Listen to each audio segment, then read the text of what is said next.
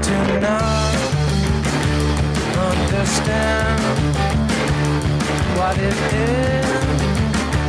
I don't know. Welcome, everyone, to Marvelous or the Death of Cinema. On this episode, I was going to say Battle Angel Alita, but it's Alita Battle Angel. Alita Battle Angel. I'm Stu. What's up, everybody? It's Nicole. Hi. I'm Cole Netscape, and I would like to introduce our amazing guest we have for this episode. This episode basically only exists because I really wanted to get this person on for an episode. We have Esther Feld. Woo! How do you say it? How do you say it? Woo! Thank you for having me. And this is a first. Wait, Esther, did you not want your full full name on the internet? I'm sure it's not going to be that bad. I'm sure it's fine. Miguel, just bleep it and it'll sound like Cole saying like Esther fuck. Yeah. AKA Twitter user Cappy Baroness, also Cappy Baroness on Letterboxd, right? I don't know, probably. I don't know, to be honest with you. Okay. But more importantly, Esther has the amazing distinction because in the first time in podcast history, our Patreon bonus episodes and other public bonuses where we're watching a good movie for once, notwithstanding, this is the first time we have done a movie that I think we all think is, if not at the very least pretty good, like amazing. I thought it was good and you all loved it. Well, yeah. I think this episode more than anything proved that we need to get Stu on mood stabilizers. Oh, I mean, I've tried sertraline and it didn't make me any happier. It just made it so I couldn't come. Well,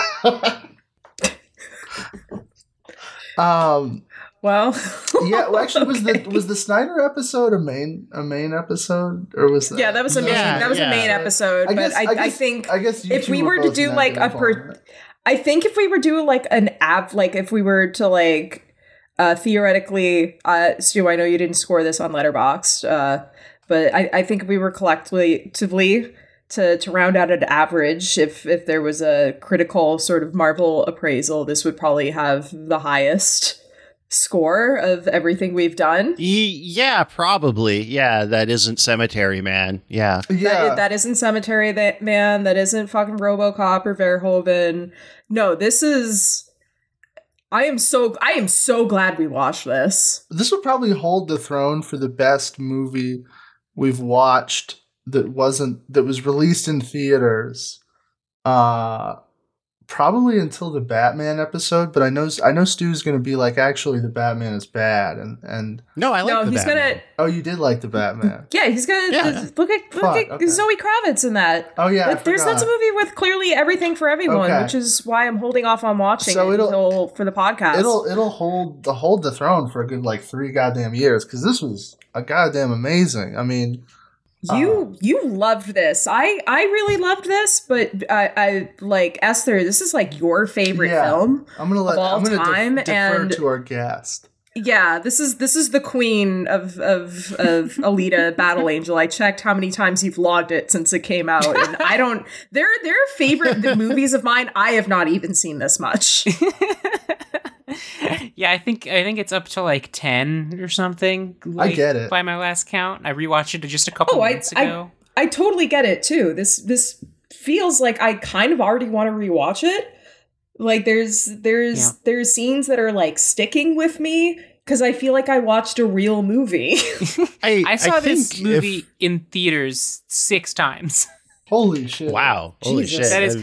I saw this movie, I saw it on a whim, just like after work one day. I was like, I'm just gonna like, what's out this weekend? Oh, this like Alita thing. I think it was literally like the first Thursday preview showing, just was like right after I got out of work.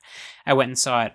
And I was like, oh, whatever, I'll see this. And it fucking like just blew my mind how much I liked it. And then I just kept going back because I had like the AMC A-list. So I just had the reservations. And I just kept going back to see it just over and over again for like a month and a half. That was me to a lesser extent with like Promare, where it's just like, I know I just saw this like the day before yesterday, but I already want to see it. That like that kind of like, I love when a movie gives you that kind of like hold on you. And so it's really nice that this is going to be an episode where this is going to be sort of, not us shit talking a bad movie that's lazily and doesn't do anything interesting, but something that has a personal connection with people. Oh my God, which is why I'm glad we brought you on. Misty-eyed through the entire first 30 minutes of this movie. It was insane. Oh, I got teary. I got teary too. The Nicole crybaby hour, because and Cole, I know you watched it. I had seen the original video animation, which I like a lot. I like this 1993. A lot better, actually. I do. I like the live action one because it's a full movie and not a truncated story in less than 55 minutes. But I completely forgot the way that the animation ends. And so when it got to the end of this movie, I was like I felt like I was hitting the fucking back of the head, and I was like, oh God, no. Oh no. I just started a tear ran down my face. No, unlike the OVA, this is a truncated 2-hour story. It works a lot better though, because this low key. I haven't seen the OVA yet, but I read the manga right before I watched this, so I'm going to be that guy for this episode. Do we want to maybe start from there, just about sort of the source material? I think that would be a good idea, because before we talk about really in depth this movie, we kind of have to answer the question: what is Alita Battle Angel? Yeah. Who are these characters? Okay, so I feel like in terms of comparing with the manga, it'll just be kind of as we go through the movie. I'll just pop in with highlights, because there's a lot of core elements are still there. They're rearranged a lot. Although there's a couple big changes. I just wanted to know who made it and when. So Ito, Alita, Yugo. No, Yukito Kishiro. Wrote and drew the original manga from 1990 1995, although there's various continuation series. I haven't read those yet. Mm-hmm. The original manga was called transliterated, it's Ganmu, although it was written as Gunnm, which was a portmanteau of the characters for Gun in Dream. The title Battle Angel Alita was an invention of the original translators of the first translated release in the States. They kind of so was the character name Alita. She was originally known as Gally or Gary, because it's got an ambiguous LR. Mm-hmm. Yeah, that's kept in the video animation that her name is Gally and not Alita. It is, oh, interesting. Yeah. Yeah. I didn't know if that was that it was going to be revealed, because I had no idea. I haven't read the series. You were not prepared. You were not prepared. You didn't even look up who plays Vector, and you apparently screamed. Well, there's that. But when I was watching the OVA, I was I assumed that the reveal was going to be that her actual pre being found in the rubble name was Alita, and then everyone was just calling her Gally as this is who you are to us, kind of thing. Her pre being found in the rubble name's Yoko.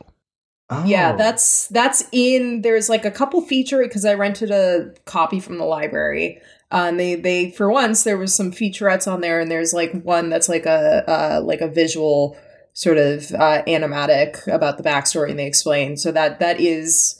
Even though it's not in the movie itself, that is in the DNA of the live action movie, that she was, a 17-year-old girl whose brain is transplanted into a cyborg to fight cool. for Mars. For Mars, yeah. She's and she's like a zealot too. The bit you see of, at least in the original run. I think there's more flashback stuff later, but she is hardcore committed to Martian independence. I love shit like that. Whenever the only, they have sci-fi and they have interplanetary travel, but they just have the moon and Mars. I'm a big fan of that kind of very local sci-fi. Yeah, I haven't read the follow-up series, but it is. The manga is still, at least in that original run, ambiguous. It's vague about a lot of the details. Actually, people in the movie know a lot more of their history than they do in the manga. That's like similar. people It's like similar to the OVA. It sounds like, because yeah, none of the flashback sequences are in the OVA. It is. Everything in the OVA is in the movie. It is. But I mean, like they know a little bit more from the beginning. In the like, I don't even think they talk about the fall at all in the OVA. Yeah. No, they don't. They don't. Yeah, because there isn't the fall video, in the manga. The animation. No. Exactly. There was a war. There was just a massively destructive war. But oh yeah, that's what isn't that what they call the war? Is the fall? Not in the translation I read. Yeah, I read a more recent translation. In the movie, yeah. But in the manga, there's no. I mean, we're getting off track everything, but there's no like other sky cities. I don't think there was just Salem. Gotcha. And then there was just kind of a war between Earth and Mars and these other kind of solar system colonies that was just massively destructive. But they refer to everything before their current time period as like the old century or the last century. Okay. That makes sense. That tracks. At least in the translation I read, the 90s translation, I don't know. Some of the terms in the movie might have come from that. Can't speak to that. One of the whole reason this movie exists really is I mean, obviously the manga, but it was the fact that sometime either in the late 90s or early 2000s, Guillermo del Toro showed James Cameron the animation for this, which is just the English title for it is Ganmu, I think, something like that. I don't know how to pronounce it. Ganmu. Gunma. I read it as Gunma, but Battle Angel. Before we talk about the history of the production, we should probably give a summary of the. Yeah, Esther, do you or Esther, do you want to give the summary? Because this is your movie.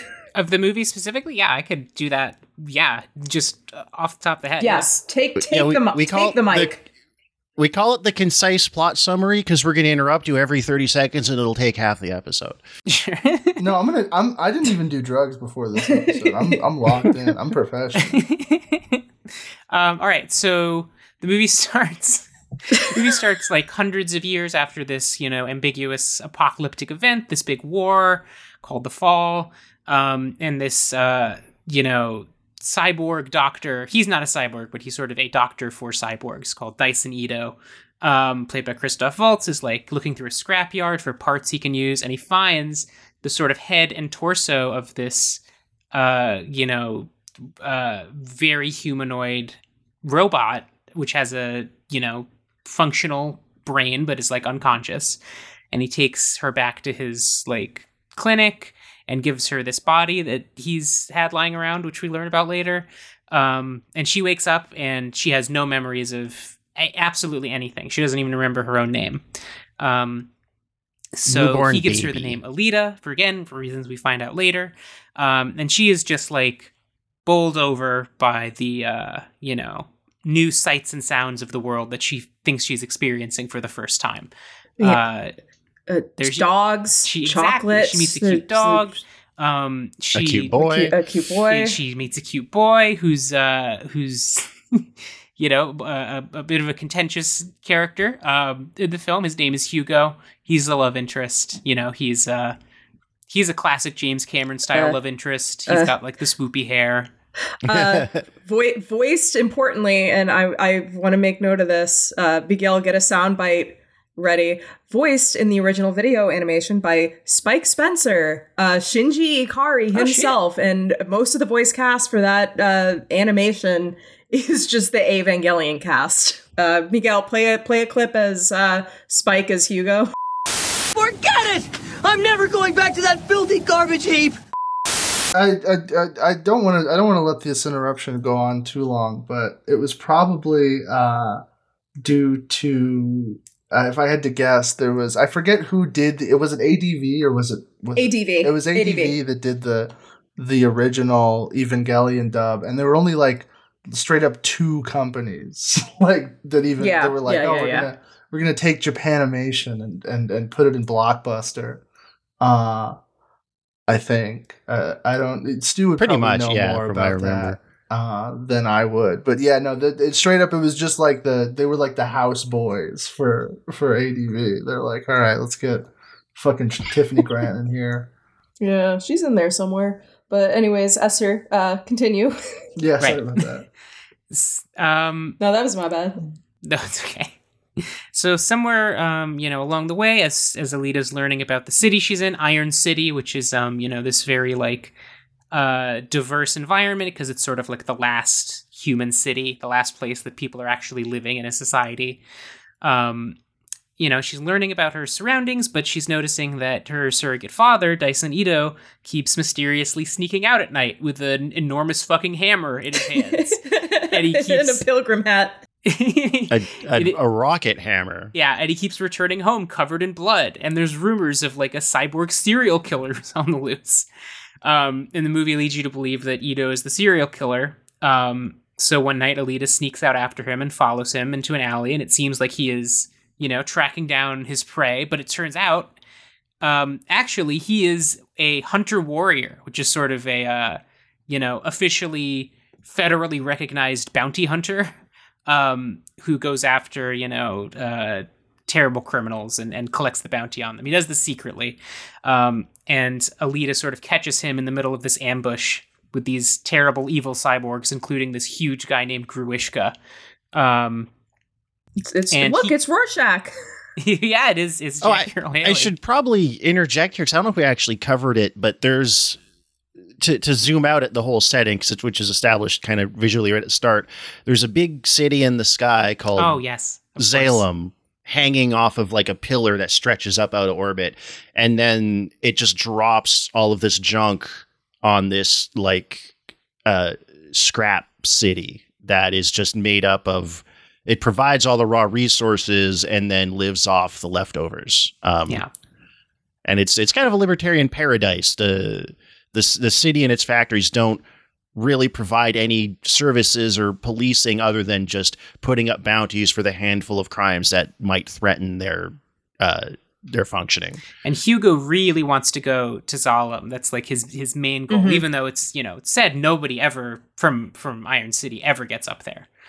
And we'll learn later what he's doing to get there. But in this encounter with these bad guys in Gruishka, Alita unlocks this memory from her, previous life as a Martian shock trooper, and she sort of unconsciously begins to perform this fighting style called Panzerkunst, which is Panzerkunst.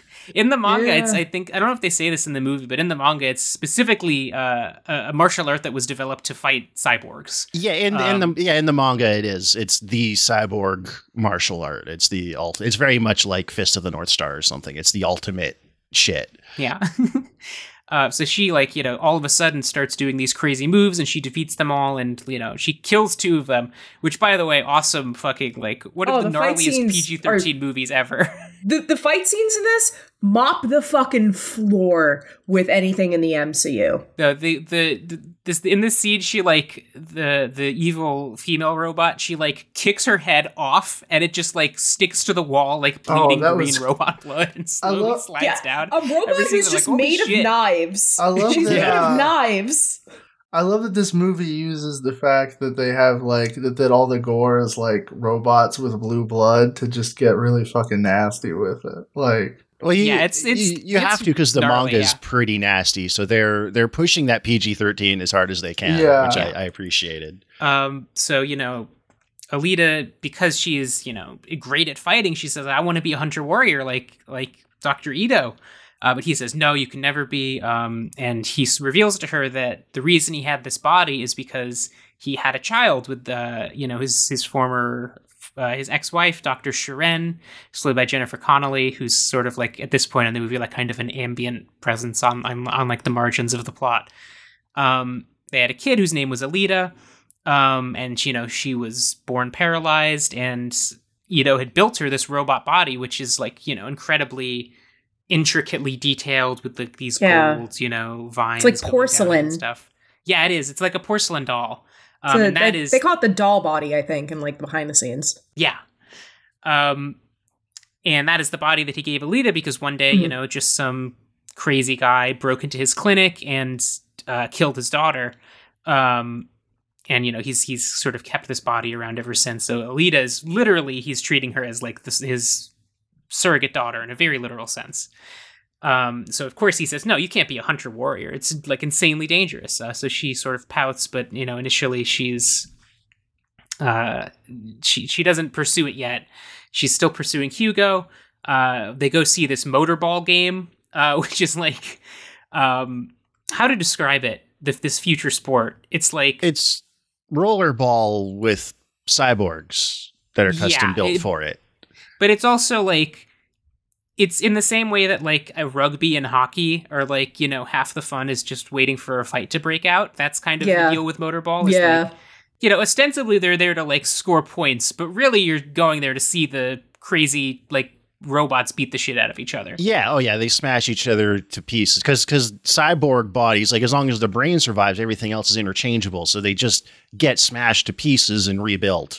Or NASCAR actually.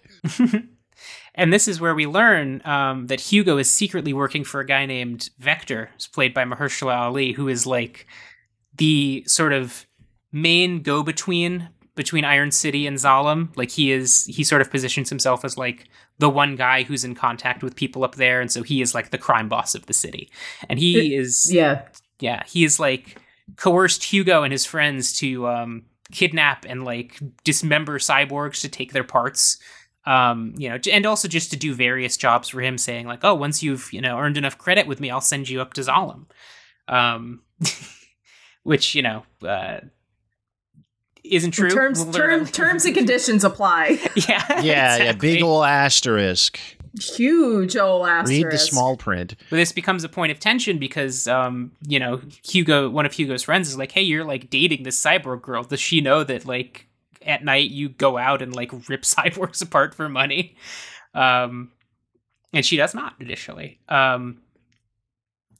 So eventually, Alita decides she does want to become a hunter warrior. She goes down and registers, and there's this great scene where she like strolls into the hunter warrior bar. She's bought this like leather trench coat. Just like she just walks into the bar and just starts talking shit about all the guys. And there's this guy in there named Zapan, who is like the most dangerous bounty hunter in the city. And he's got this like crazy ornate golden body. And this sword called the Damascus blade that can cut through anything. And he has this great moment where he's like, he's introducing everyone. He's like, you see that guy? That's Master Clive Lee of the White Hot Palm. He has over 700 confirmed kills. No, that part rock, yeah. Yeah, they just cameo all these guys that show up at some point or another in the manga. There's a cowboy with robot dogs who's he's like Revolver Awesome. Yeah, Revolver Awesome. The dog master is one of the best ones. He rocked. So he was cool. In the manga, Zapan has the Blue Oyster Cult logo carved into his forehead. That rocks. Shit! Okay, it's one of several Blue Oyster Cult references in there. Yeah, I think there's a scene in the manga where Alita just is singing Blue Oyster Cult at the bar. She's singing Big Generator by Yes. If in the original Japanese, the translation changes it for copyright reasons. Yes. But no, she basically, Alita, in order to, she's trying to basically rally the other hunter warriors to go after Gruishka, who's still at large. And they won't because there's no bounty on him because he works for Vector. He's protected by the mob, basically. So, none of them respect her, but she starts this huge bar fight where she beats the shit out of everyone in order to earn their respect. And right at that moment, Gruishka shows up with this crazy new tricked out body with these like... His fingers have become like these chain blades that he can like shoot out at people. Yeah. And we know Gruishka's evil because the first thing he does is murder a dog. Kill a dog. Straight up kills a little cocker spaniel. Yeah. No, he's like a mutt or like a little. What's that name of that? A little like monkey looking dog. In the manga, he has he has two fights with Alita that are kind of merged into one in the movie, and that body he comes back with in the manga, he's almost destroyed in the first fight, and his head crawls off, and then it steals that body from the champion of the gladiator fights. Oh, there is one thing I should mention because I forgot that it happens before all of this. At one point, Alita and Hugo and their friend, they're sort of exploring the outskirts of the city, and they find this crashed Martian spaceship. And Alita like feels this call. It feels it calling to her. She feels this draw to it, and she, there's this great scene where she can't swim, of course. She's made of metal, so she's just like walking slowly underwater. Yeah, that was cool. Into the ship. And sort of just like, she seems to like naturally understand how to operate the technology, of course, because this is, this was all Martian stuff. And she finds this like new cyborg body. And she's like, this is like, I don't know, I feel this connection to this. Like, I have to be in this body. And she takes it to Ito, and he's like, no, I won't do it, because this is a berserker body. This is like, what the Martian shock troops were in. It's just purely designed for killing, and I won't do it. Like, he again still sees her as like the surrogate daughter, and that is the moment that like sparks her to want to become a hunter warrior and start the fight in the bar. And then Grishka comes in and kills a dog, and then like tears a hole in the ground and leaps into sort of like the undercity underneath Iron City. And he has this great line where he's like, there are worlds beneath worlds, and the trash from each one falls down to the one below. That's where I used to live. In the manga, he steals a baby before he jumps down there. That's to really like insult to injury. I think they decided that would be a little much.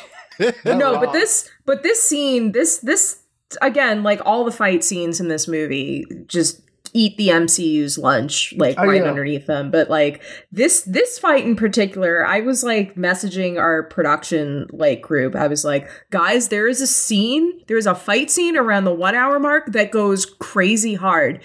And I literally rewatched the scene before I logged on to Discord just to feel something. So yeah, what happens here? So, Alita and he get into a fight, and she seems at least initially to be holding her own, but he shoots out his chain finger blades and just like slices her to pieces, like cuts her into 10 pieces. Yeah. And all that's left of her is her head and just like one arm that she's just like dragging herself along with. Yeah. And there's a great dialogue exchange. One of the great PG-13 F-bombs of all time. Yes. Where he does this thing, which is also... Let's say the line.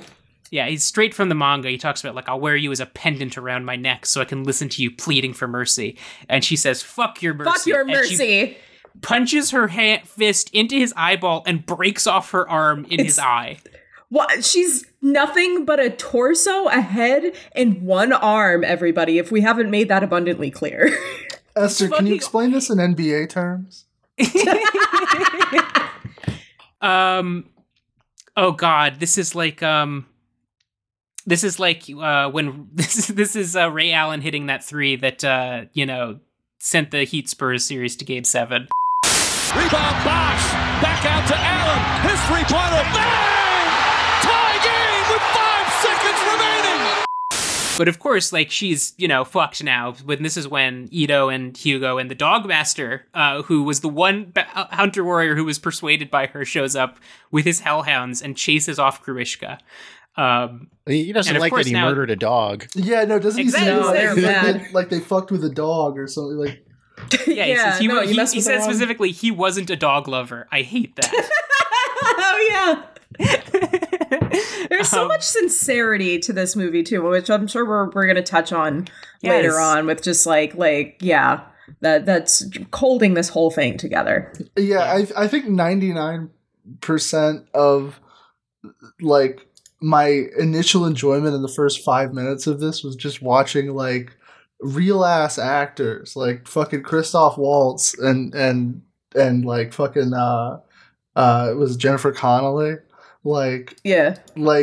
Deliver like just straight up OVA dialogue. Like they are doing some like, this is some shit you would watch on YouTube with your friends dialogue. I assume straight from the manga, because it seems like they pulled a lot of the scenes straight from the manga. And it's just they sell it. They really do. They sell the fuck out of it. Esther, did you read the manga too? I did after the movie came out, I actually still own the whole like collected edition of it. I haven't reread it in a long time. Oh, okay, yeah, sorry, okay. I just so I'm not the only one in here that did. Okay, cool. Yeah. So yeah, so of course, you know, Alita's whole body is destroyed. The doll body is destroyed. So Ito at this point has no choice but to put her into the berserker body. And there's this, you know, amazing moment where she's, you know, unconscious after surgery, and the body just starts like, it's sort of like a very default like torso, but it starts like molding itself more to like, you know, a young woman's body. And it's, Ito says like, oh, it's molding to her subconscious image of herself. It's just like, you know, the nanoparticles or whatever. Esther, if I can interject right here to just quote, because you wrote a really good Substack piece on this, and you talk about this scene. I just want to quote it while we're at this particular part. Would you like to read it, or should I read it? You can go ahead if you have it pulled up. Yeah. So you write about this scene. It's only after a reckless, and one might call it suicidal, decision destroys the body Ito gave her that he agrees to put her in the new one. And when he does, the new one begins to change. It reshapes and reforms itself, as he puts it, matches her subconscious image of herself. She doesn't look like his daughter anymore. For the first time, she looks like herself. Alita shows off her new body to her friends, celebrating that she finally feels comfortable in her own metal skin. It's so much more me, she says. Finally, she achieves symbiosis between herself and her physical form. She's not two separate things, a mind and a body. She's a whole person. And I just want to put a pin in this very early on, because a lot of this movie and a lot of what I really loved about this movie and the very concept itself, and I think like James Cameron talked about this as being a very, very much a female empowerment story, but I think just inherently the figure of the cyborg is just an inherently queer and feminine sort of object, in the sense that like I had this conversation recently with someone just on how that sort of figure I think really bridges the experience of you know, the womanhood or femininity, or just having you know, wanting to inhabit a body that reflects this ideal image of yourself that you like desire. And I think that's a very common experience between, you know, both like trans and cisgender women especially alike. Also just a more universal sort of thing, because I think everyone at some point, male, female, whatnot, it feels some sort of discomfort in their own skin. And this particular scene, when Christoph Waltz says that line, I was like, oh my God. Like, yeah. Yep. Yeah, it was, I got that flutter in my heart from that. I mean, yeah, we'll talk about, we'll dig into that. Yeah. But yeah, absolutely. Yeah. It's like one of the key moments for me. And then there's this other amazing moment, like right after this, where she is, she's fallen in love with Hugo, obviously, and they're getting together, and she just like shows up perched like Spider-Man on his windowsill one day. Like when he's just waking up. And there's this great moment where they're talking about like making enough money to get to Zalem. And she's like, oh, like I'll become a motorball racer, you know? And like, you know, we'll use the money from that and the bounties, and like, we'll be able to pay off your debt to Vector. And at one point she literally opens her chest cavity and pulls out her like cyborg heart. And she's like, I would do anything for you. I'd give you my heart. And it's like, here, oh my God. This is, it's a very like taken in isolation, like a very BPD girlfriend moment. No, it is. Like, it is my chest. Here it is. It's the perfect kind of melodrama that these things should be, because it's like, yes, every emotion should be the biggest emotion in the world. Like that's what. And yeah. To her, so much of this movie is also just, you know, it's like a kind of coming of age-ass narrative of her sort of discovering and learning, you know, just to be human, connecting with humanity. And, you know, she feels these emotions so bigly, like, you know, the way she first reacts to eating chocolate, like, this is my favorite food ever. The way she interacts with a dog, the way she interacts with Ito, just a lot of the pleasure. And this is also just a testament to the actress playing her, Rosa Salazar, you know, doing this motion capture performance, which I think you need to have a very human connection in order to, or just in order to buy this mostly CG or hybrid CGI character. And that's what the whole movie hinges on. And I remember she delivers this. Skipping the movie when it first came out, in part because I thought the big CGI eyes was a bad move. Yeah, people clowned that actually hard. Sitting down and watching the movie, I got used to it really quickly. Yeah. Yes. I remember clowning the shit out of it with my friend when I think we might have been literally seeing Aquaman. And in hindsight, that makes sense. In hindsight, chose wrong.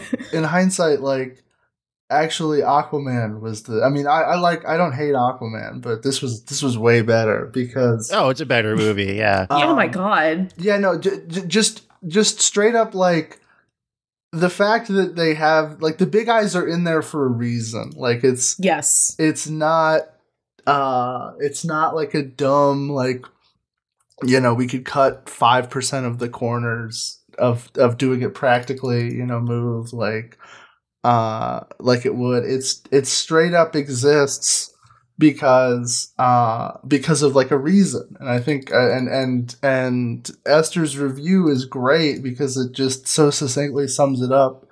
Let me pull up that review, but I believe it. I got a couple passages, but yeah, you can pull that up. I was talking about specifically the Letterboxd review is great because it's it's like a single sentence that just so perfectly, like, hits the nail on the head, where it's like, yeah, of course they would do it like that.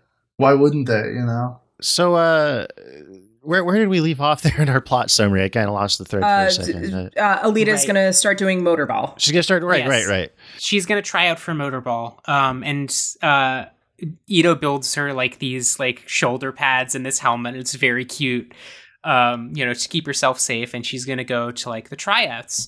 And at this exact moment, Hugo goes to his friend and says, I'm out of the game. I'm quitting. I'm not going to rip up cyborgs anymore. And unfortunately, it is at this exact moment that Zapan reappears, knowing that Hugo and Alita are close. He's out for revenge, of course. He kills Hugo's friend. Yeah. He just fucking cuts him in half. Who's also was the annoying not love interest from Bumblebee. Was he? Oh yeah, same guy. That guy that just exists to be cucked by a robot. By Haley Steinfeld, yeah. Yeah, no wonder he's ripping out their fucking spinal cords. He got cucked by one. That's crazy. I didn't even pick that up that was the same guy. I didn't either. So Zapan frames Hugo for this, and Hugo instantly becomes, like, a fugitive on the Hunter Warrior radar, and he starts running away from Zapan, because obviously, once he's a Hunter Warrior bounty, Zapan can just, like, legally kill him, and collect the bounty. So he's on the run. He's calling Alita, who is in the middle of the motorball tryout, which turns out to be an assassination attempt by Vector. He's paid off everyone else in the arena to just, like, fuck the game, just try to kill Alita. Yeah, fans of Speed Racer, you're gonna want to check this out. It is exactly. It's very similar to the rollerball sequences are very similar to Speed Racer. Fans of Star Wars. It's also just how the actual movie Rollerball ends, which is they just get everybody to gang up on James Caan. I also got. I was gonna do a bit, but I got talked over. It does remind me a little bit of the pod racing set piece. I'm sorry, you're gonna do a bit. Pod. Well, no, they both serve the same purpose. What's this bit you were gonna do? They're the chariot race in Ben-Hur. They're it's a physical, like, Olympic event that also serves as, like, character actualization, Yeah, and it's also like in all of the, I don't know about Speed Racer, but like in the other examples, the big bread and circuses, or the circuses anyway, distraction for a dystopian society. Oh, Speed Racer does that as well, and it's awesome. Speed Racer does that too. It's genuinely, like, the reveal that, like, the game is rigged in Speed Racer is, like, one of the Wachowski sisters' most, like, insane fucking scenes imaginable. Yeah. Fuck, I should put on Speed Racer tonight. Yeah. So to put the plot summary back on track, so to speak, Alita's in the middle of fighting for her life and trying to win a sports ball. And then she gets a phone call from her boyfriend that a cyborg samurai is trying to cut his head off. Yeah, so she just like busts out of the arena, being chased by the surviving assassins, who she's like taking out on the way as she goes to find Hugo, including the last one, which is one of just like the nastiest kills in the movie. She just like wraps a chain around him and throws it into this like industrial thresher. And he just gets dragged into it. Yeah, that was sick. Awesome. That was great. That rocks. So good. I raised a roof there. And she gets there just in time, and Hugo, he's like mortally wounded, and he runs into this church. And Zapan, is like, well, you better come out like with his head, because legally you can't aid and abet, a bounty. Mm-hmm. You got to go in there and kill him. And thankfully, Dr. Sharon, who has not had a big impact on the plot really at all up to this point, but again has sort of just been around. She works for Vector, but she's like clearly conflicted about it. She says, well, she shows up and she's like, well, maybe there's one thing we can do to sort of trick the system. And what they do is they cut Hugo's head off and they just hook it up to Alita's body as like a temporary measure to keep him alive long enough to get back to the She straight up uses his heart. She uses her heart to power him. Yeah, it rocks. Yeah. Mm-hmm. And this is because I believe Sharon is not a character in the manga. She's from the anime. So this is also straight from the anime. Oh, that's in the OVA. It is. No, it is. Okay, does Ito have a daughter in the OVA? No, there's no mention of a daughter. Oh, okay. I mean, that seems like a very James Cameron edition. Anyway. She could have. Yeah, I think that's all Big Dick Jim. It's not in the manga. It could have shown up later, but no, that's all. That's all Big Dick Jim. Okay, that's all Big Dick Jim. Roger. So Alita walks out with her coat draped around one shoulder, disguising the fact that the head is hooked up to her own body, and the big like AI tanks who are surrounding the scene register her as having like completed the kill. And then of course Zapan sees through it and tries to rip the coat off, and the AI robots are like, Zapan, you can't steal someone else's bounty. Violation. Yeah. I love that it's like, at which point Alita steals his Damascus sword and cuts his fucking face off. Hell yeah.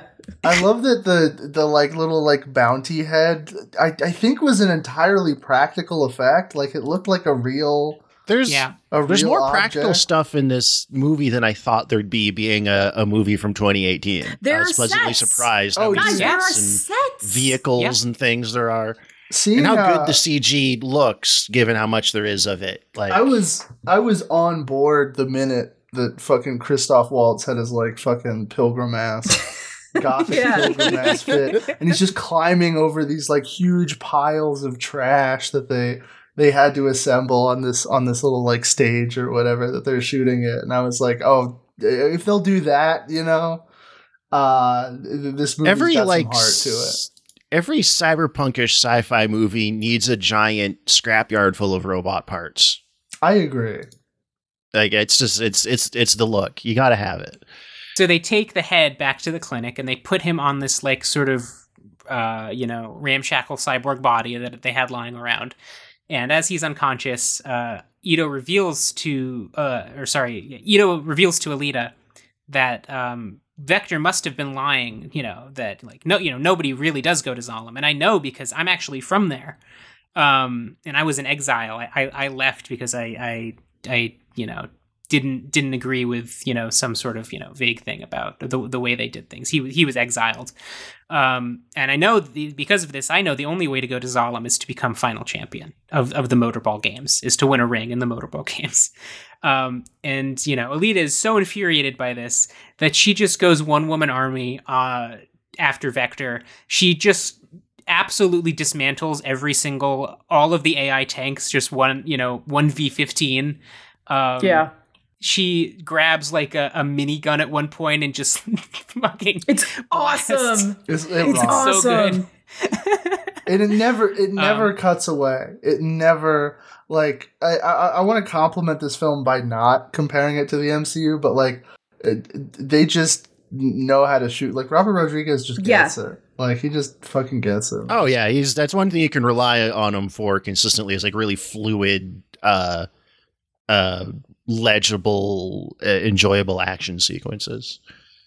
So Alita shows up and she finally makes it to Vector's office, who, by the way, I can't believe I forgot to mention this. This whole time, Vector has been like, sort of like unwillingly possessed by this guy from Zalem, called Nova, who is like the mysterious sort of puppet master behind everything. He is an actual Zalemite, and he is able to like take over people's bodies on the ground in order to talk to them. And Alita has realized in this flashback she's had that Nova was actually like the person she was initially sent to Earth to take out, or was like being sent to Zalem to take out, rather. That was why she was going to Zalem in the first place, and we're meant to assume maybe that's why she like fell from Zalem into the trash heap, that's why she was up there. So she knows Nova's behind everything. She goes to talk to Vector, who's like, confront him about this lie he's been selling to Hugo and others, and he goes, but I always do send people up. Yeah, just not the way they think. And he says, like, look at Dr. Shirin. And it's just like he pulls up, open this case of just her organs. And there's just the eyes jars. Are still moving around. It's a great reveal. Like Akira style in jars. Yeah. It's a crazy reveal for something that the movie just like, it's like a passing mention in this climactic scene. It's like, by the way. Yeah. By the way, this is what I've been doing the whole time. I chop people up and like fucking do Funky Town shit to them. It's crazy. Yeah. But of course, Gruishka shows up at the last second in his final upgraded form, which Alita just instantly dispatches by cutting him in half. Yeah. Just like zero effort, just slices him top to bottom, and he's done. And then she finally confronts Nova, who's very much like, finally we meet. I knew you'd make it this far. Talking through Vector, where Michelle's eyes will suddenly have blue contacts in them, and that's cool. Yeah. And of course, as she's talking to him in this format, she just stabs Vector. Yeah. And there's this great moment, which got a laugh every time I saw it in theaters. Oh, I love the funniest moment of the movie, where Nova, speaking as Vector, this dying body, just goes, "Oh, that seems fatal," as he's like sliding down the table. Unfortunately, it seems like Alita's finally won. She's taken out the bad guy. But she gets a call. Yeah. She gets a call from Ito that says Hugo woke up and he's run away, and he is trying to climb his way to Zalem, because Zalem is a floating city, but it has these like tubes that run down it all the way to the surface. And now that he has this cyborg body, he's like, I'm gonna fucking get there. And there's this insanely heartbreaking scene. This is the climax of the movie. I fucking, because I hadn't rewatched the OVA in like a year and a half, and I forgot how it ended. And then it just cuts to that shot of him scaling up walking up, I should say, the cargo line. I was like, oh, bitch, oh no, I'm in danger. Yeah, and they have, because they know people could hypothetically climb up these. They have these big ring spike things that come flying down and smash the little guy a little bit. It's I was almost worried when we got to the scene, because I was like, are they gonna like, try and like, is this gonna be like the one moment where it breaks with it and does like it makes it into like a big movie scene, with all these like crazy effect shots or whatever. But no, it really does just like kind of hold on the buzzsaws ripping through Hugo's body. Like it's a very tasteful adaptation. They also take like one of my favorite spreads from the manga, just directly they put it on screen, this wide shot of her like reaching her hand out to him as he's like kind of half turned in the other direction. And she doesn't, she's like, she has just convinced him to give up on his dream of going to Zalem and come back with her when the defense ring comes flying down and just slices him to pieces. It's ow, it hurts. This is listeners. So this is the Nicole crybaby moment. And you know what's crazy? Like, you know, we'll talk about the reaction to Hugo as a character, and even people who really like the movie tend to think like, oh, Hugo is like, you know, he's kind of not a great character. It's not a great performance. But this moment fucking lands so hard. Like, it is, no matter what, it's just like, holy shit. If you haven't bought into this movie. There's people that don't like Hugo.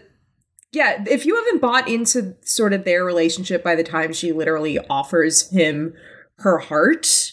Yeah. Because I was certainly thinking that for most of the runtime. I was thinking like, maybe they could have gotten maybe a better actor, but like, it doesn't matter by the time you get to this scene because it is one of the most. It's fucking devastating.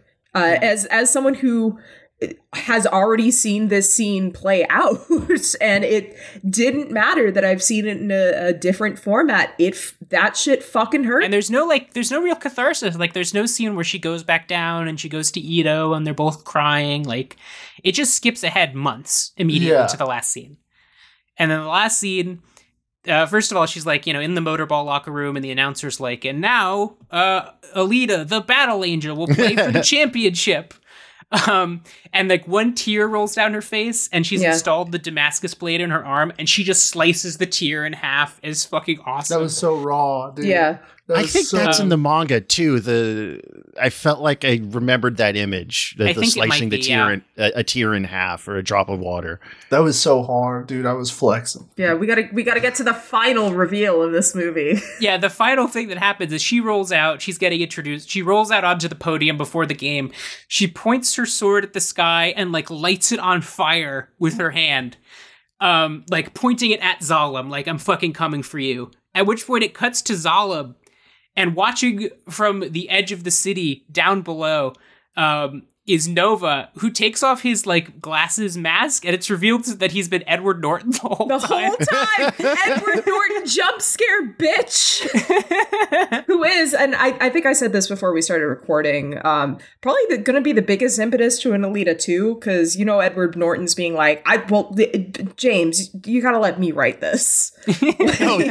just based on previous Edward Norton history. Is he a manga guy? He could. Yeah, Ed Norton just always tends to like try to shape the creative overall direction of the things he's an actor in. It's what happened heavily with the Hulk movie. Yeah. Honestly, I mean, fuck, I would have watched. He probably knows Ball more than anyone that was involved in the that Hulk movie. Yeah, what's Nova's? I'm guessing Nova's just the big bad of Alita. It's the manga itself. In the manga, this is something I want to talk about because this Nova is one in of the manga is a crazy character. Manga Nova is very different. Like, that's the biggest change they made. By far, is that in the manga, he is not in Zalem. He's not in charge. He is another exiled Zalemite, and he is fucking wacky. He's like closer to like the Dark Knight Joker. No, in the movie, he's like a smooth talking, like, so my plan. But in the manga, he's like a cackling lunatic. He's completely insane. And he's maybe we'll get an unhinged Norton performance in Alita 2. He's going around, like, he doesn't so much have a master plan as he just has this fixation on what he calls karma, on like people confronting their internal sins and contradictions and past wrongdoings. And he goes around like finding people and giving them hyper advanced cyborg bodies that reflect those character elements in their pursuits, and then just spinning them off to see what happens when they do, to see if they can defeat their karma. So that's like, that was a change that was a change I didn't like, that he was like up in Zalem and in charge. That the other changes are like quibbles, or like, I understand their function for a movie. That one really bothered me. It made me wonder how they were planning on, well, I mean, they might still make the sequel. I hope they do. But it did make me wonder how they were planning on doing the sequel, which is about her like being out in the desert as like a mercenary, and she sort of encounters him in this like in his lab, basically, because he's out on his own. To say, as of I think like 6 days ago, the producer John Landau said like they're actively working on the sequel, or at least in like the development of it. I think that they also said that in like April 2023. I got a quote here that from Robert Rodriguez in like 2020, because this film did fine at the box office. It made its budget back. It wasn't dead on arrival. Personally, I think it should have made like Endgame money. But that's just me. I could see compare it to an Avengers movie, and it's so much better. I could see number 2 like low-key being like the Avatar 2, where like Avatar, which where it just has pin on that legs. because this Avatar 2 would not exist without Alita.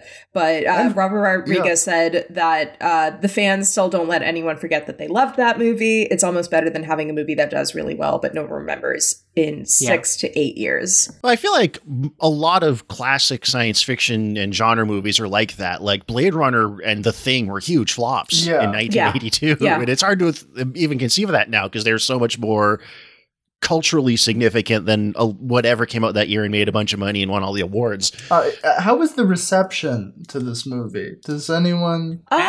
That's a complicated question. I'm more curious about how it did in Japan. Like, was it well received in Japan? It was big in China. It was big in China. Yeah, that makes sense. It made most of its profit overseas with the international market. Thank you, Chairman Xi, for fucking locking it in. In the US, it made just shy of like 86 million. Overseas, it made like $319 million. Let's go. I like that sound. I like the sound of the I think there's some money. ambiguity as to whether or not it broke even, but like it's one of those things where like we'll never really know what money it needed to make, but it didn't do bad. Stu, fun fact. This was released February 14th, 2019 on your birthday. My 28th birthday. Did you go see it for your birthday? No, he went and saw the Lego Movie 2.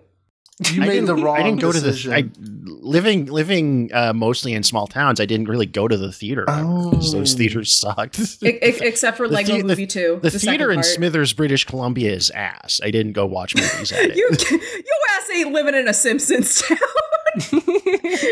every time fucking Smithers town. Like get the fuck out of here.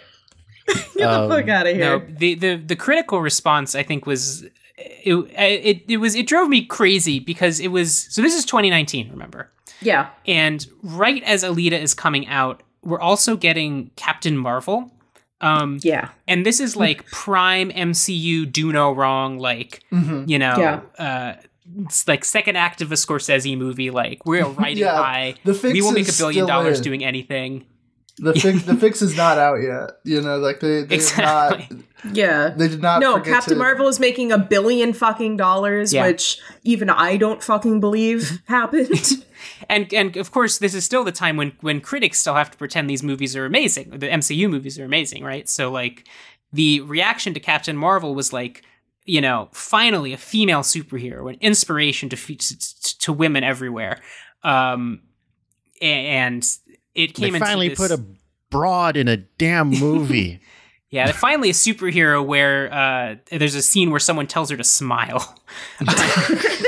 Which I believe literally does happen. Is there actually? Oh, good lord! Absolutely. There's probably did they do that in Wonder Woman bullshit. Too? They probably did. They did a lot of pandering, the like geek girl industrial shit. The villain man spreads on the bus. I love, but no, there was sort of this. There became this like fake culture war where it was like all of these sort of like, you know, not explicitly, I would say like Snyder adjacent fans on the internet, but that kind of person where it's like you can't really honestly say this is like a politically motivated person. They're just like a nerd who's basically like a normal guy. Yeah, it's like comic book guy. They all like really loved Alita, and they're grievance. Sort of. They sort of like there was this like phony culture war ginned up where it was like, well, Captain Marvel is like the feminist movie, and Alita is the movie that these guys are like, you know, they're pretending to like it because there's a girl in it. Yeah, the bros. Yeah, I completely missed this. Like a bro movie. I vaguely remember this, and I didn't remember this until you explicitly described it as like they were pretending to like Alita. sabotage Captain Marvel. Damn, I forgot. There was literally, it was like they are trying to sabotage the release of Captain Marvel, and it got like critics. There were like critics who like got weirdly invested in that. I remember Feige, there was one. We could kill you, dog. Like we could. Okay, so I have a question. I have a genuine question. This is always gets me wondering with this stuff. These critics, are they playing along, like knowing what they're doing to get the bag, or are they just genuinely like that stupid and easily manipulated and they fail upward because they're useful idiots? I personally believe it's a bit of both. Money is always a very good incentive for just selling out on this sense. And I also think just there was such a cultural purchase on the MCU in like the early 2010s. Like I was into it, for God's sake. I actually have a good metaphor. I think the delusion went on for very long because there were, it was a big thing. Like everyone was so hyped for the Avengers. And I mean, when it was just you and me, Stu, we kind of agreed that, this is one of the definitely on the better upper echelons of the MCU as a product, that they pulled off something like the Avengers, which is so quaint and cute in retrospect now that everything is just like a homogenized cube of multiverse and cinematic entertainment universe shit. An entertainment cube, yeah. Yeah. So it's funny. I have a perfect metaphor in like 20 for the two, for like the the shield that's the show that's doing it for the love of the game is like Movie Bob. It's like, it's like a guy that genuinely thinks that like the MCU is like a historically progressive like force. It's like the great, it's like the NATO of the film world, and that it's like before we had this like savage wasteland that occasionally produced something good, and this is like civilizing it, and like it's being reflected in the massive money that they're making. And then like you have like that guy what the fuck, I actually used to follow him. He's like a nice guy, so don't give him shit, but like he was like a movie journalist that got caught being like a Disney shareholder or whatever. Like on the low. That fucking guy. I know exactly, because and he's like a nice guy. Like exactly he doesn't like pick fights on Twitter. He's just like a dumb like kind of guy that fucking idiot. Yeah, he's bought into it, but he also is playing it up a little bit because it hurts his bottom line. Like his retirement's riding on that shit. It is so funny to be a film critic who's like shilling for things because you bought shares in the studio.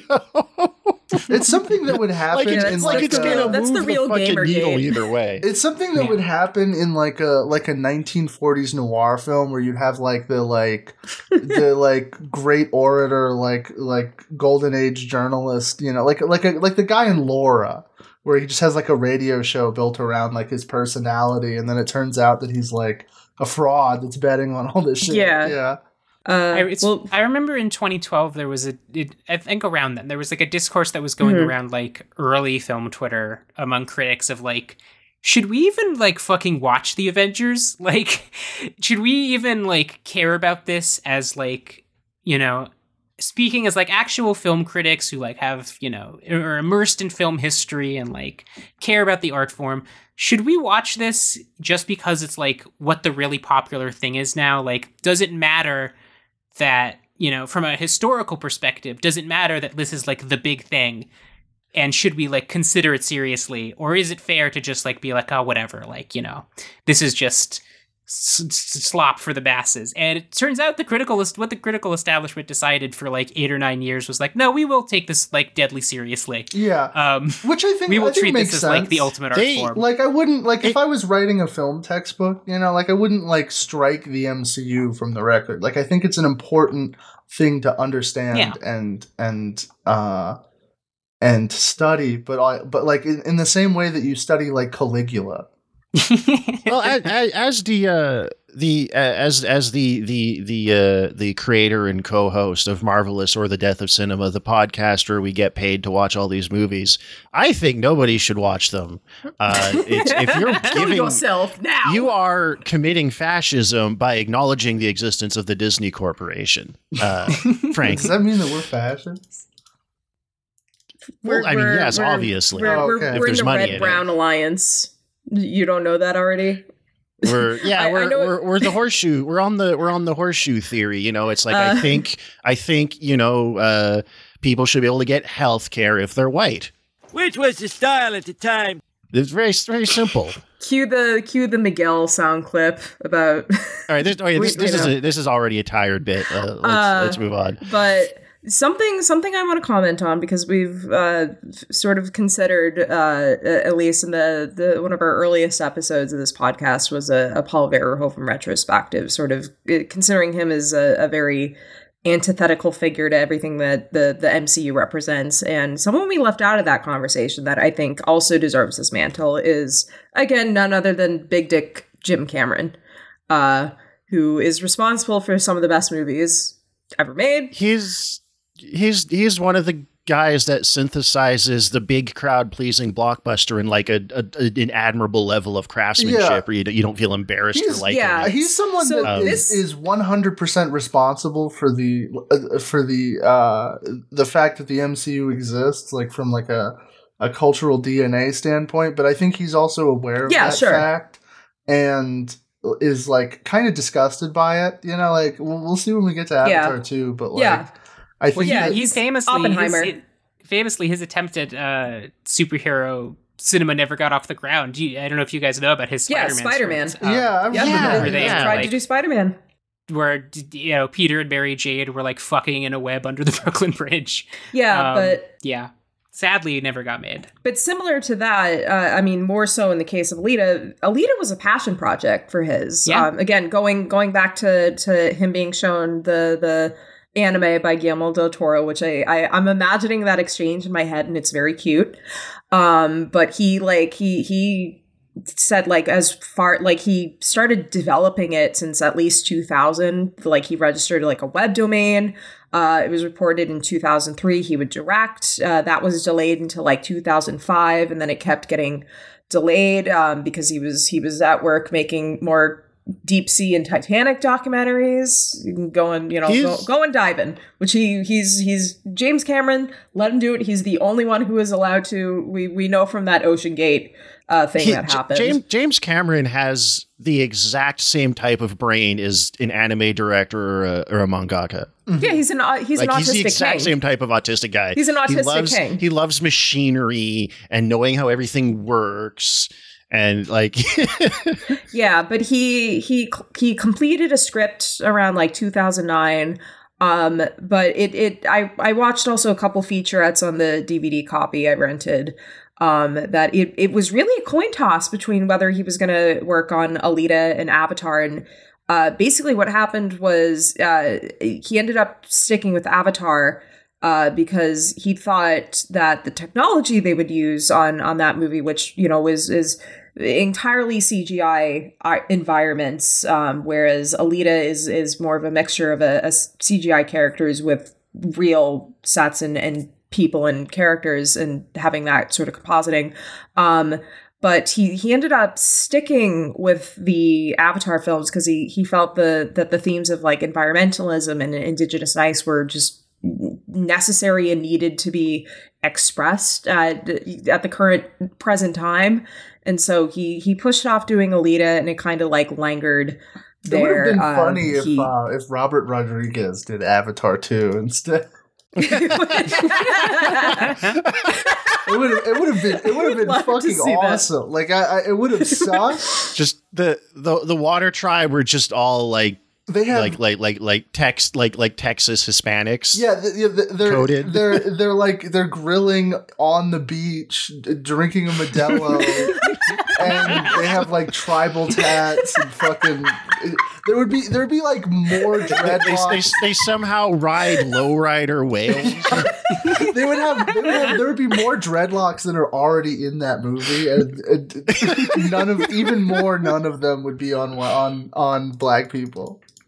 Spider would be the exact same character. Yeah.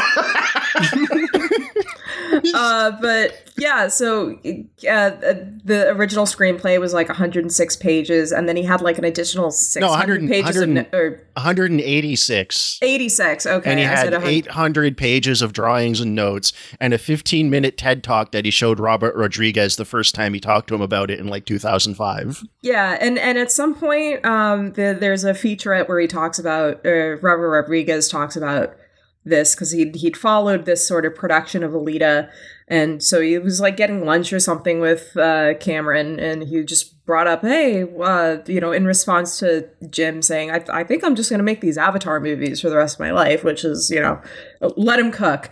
But Robert Rodriguez was just like, well, what about Alita? And Jim just had a passing thought that, Rodriguez might be a good fit for him, and so he like gave him that very long 186 page screenplay, just to see if he could help sort of fix, because Jim felt he hit a wall with it, like that it was too long, needed to be condensed. And Robert Rodriguez came back in a couple weeks, condensed the screenplay, and they were like, this is the guy to hand it off to. I think it was to my understanding, they were in pretty James Cameron only visited the set maybe like once or maybe twice, but to my understanding, because I don't think production on Avatar, I think there was a break in production on Avatar 2, 3, I don't know the timeline of the Avatar production, but James Cameron, there's footage of him being on set, and to my understanding, it was a very open collaboration between them. So there is, not just this may just be written by James Cameron, but you can feel, at least I felt, the James Cameron magic here. Yep, 100%. Yeah, actually, I think Robert Rodriguez was kind of the perfect fit, because he's able to take all these, because Cameron's a very emotional film director. He loves loves like character dynamics, really intense passions with his characters, and Robert Rodriguez then takes that and puts it in like visually, where he's like, okay, we need to have her like she has to wield a minigun at some point, Yeah, because she wants it harder than everyone else, Yeah. Well, that's also like manga mindset too. Like, I think Robert Rodriguez understands that element of theatrical excess, and the idea of like, oh yeah, no, you're stronger than God because you're just that pissed. If Robert Rodriguez wasn't if Robert Rodriguez was like 10 years younger, he would be like on Twitter getting into fights about like which Goku is the strongest Goku. He 100% strikes me as like a Dragon Ball guy, he so much of like the stuff that he finds where it's like whimsical in the way that like a child's mind is whimsical. Like he was the perfect pick for this. Yeah, I think he was also just a fan of the original work too. Is he a manga guy? Let me pull up his name again. I think maybe a little bit. I'm gonna look up and see if Robert Rodriguez has ever talked about Dragon Ball. The movie definitely feels pretty respectful to the source material. Even if there's changes I don't agree with, nothing feels like it's made out of like contempt or disregard. But yeah, they also flew Kishiro out to the production a couple times. There's some footage of him gifting John Landau and James Cameron with like the box set of Alita manga, and James Cameron gives him like a signed Avatar art book, and it's a really cute exchange. Hell yeah! There's footage of Kishiro like walking around like with a big grin on his face at like the fact that they've built a real set out of his manga, which I can imagine is like literally stepping into a world that you created is a bit of a mindfuck. Also having your movie written by the guy who made Terminator 2 Judgment Day, like, dude, that generation of guys are all like, of manga and anime guys and video game guys. Hideo Kojima is a really obvious example. Like, yeah, they all love Terminator and Aliens and Blade Runner and all that stuff. So like it's just coming full circle. I looked it up. Yeah, it's beautiful. And apparently Robert Rodriguez was actually offered the chance to direct Dragon Ball Evolution, but he turned it down after he read the script. Well, Good choice. Yeah, I watched that once out of morbid curiosity. I remember nothing about it. Now I'm 100% convinced, dude. He is definitely like he would. Have you ever seen that video of like when Dragon Ball Super was coming out and they were playing it in football stadiums in Mexico? Like he would have. Yeah. I want to pass the mic to Esther though, because you have an absolutely amazing queer reading of this film. Yes, let's keep sticking, because this is something I really loved here about this movie. So yeah, I mean, I guess just give you some background. So like I was not out as trans when this movie came out. I kind of knew what was going on for a long time, but I had really repressed it and buried it pretty deep, and it just was like, did not think it was something that I would ever like deal with, basically. And then I saw this movie, and it just like, it was like the key, like just into the lock, just like click. And it just like everything in my brain just like came, unraveling and spilling out. And that's why I saw it 6 times.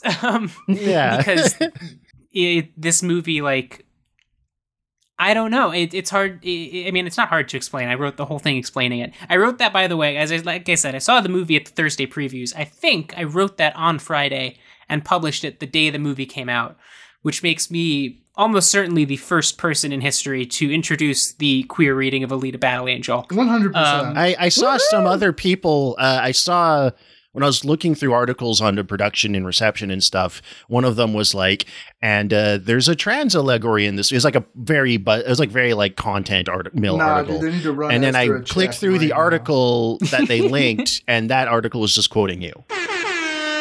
Yeah. Oh, holy shit. Let's go. Your legacy. Yeah. But no, I mean, like, so I guess I'll do like a rundown of the deal with the movie. It's like, Alita wakes up in this, body she doesn't recognize, right? It's been given to her by her parents, by her dad, who has clearly this vision for the way he wants her life to go and the way that he sees her and understands her. But that, like, introduces tension, because clearly that doesn't vibe with the way she sees herself as she comes to understand herself better. And eventually, she feels this draw to the berserker body, right? And she's like, oh my God, like, this body is me. Like, this is what I am. This is what I need to be. And of course, her dad is like, no, I'm not, there's no way I'm going to allow that to happen. I will not let you be in this body that you're identifying with. At which point, and in the excerpt that you read earlier, she goes on this suicide mission where she goes to antagonize the most dangerous people in town and then pick a fight with like the deadliest bounty hunter, or the deadliest, criminal in the city. Immediately after that, gets torn up, forces, to put her in this body, which immediately, molds itself to her subconscious image of herself. And, makes the body literally makes itself be the way that she sees herself in her own mind. Yes. And it's just like, holy shit. Like, it, to me, like, it was like, as clear as like a gong on a mountaintop at sunrise, the way this, like, it just like rang out, reverberated like in my soul, just like, oh my God, this is crazy. Did they know when they were making this movie what the movie was about? What did they know? I'm going to say almost never. Except in the case of The Matrix, they never. Of course. Yeah, no, I'm sure, like, I'm sure if you told Robert Rodriguez and James Cameron, if you gave them my article, they'd be like, that's interesting. Like, he would be he would fuck with it.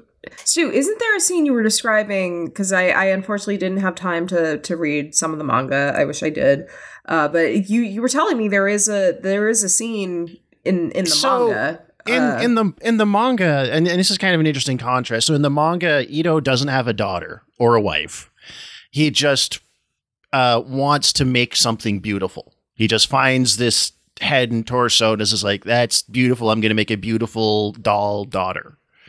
And Alita's kind of assertion of her own agency, in contrast to that, is an ongoing thing through like the first 3 or 4 volumes. And when in the manga, the Berserker body is something Ito just has laying around. He found it and put it in his basement. And he puts Alita into it after she's smashed to death or smashed almost to death in her first big fight. 'Cause he's like, this is dangerous and probably too much. And it's not what I had intended, but I just want her to be safe and protected more than anything. And in the manga, they explicitly say, this is an interesting contrast, that the gender of the Berserker body is totally arbitrary, and Ito just decided it was female because, well, Alita's a girl.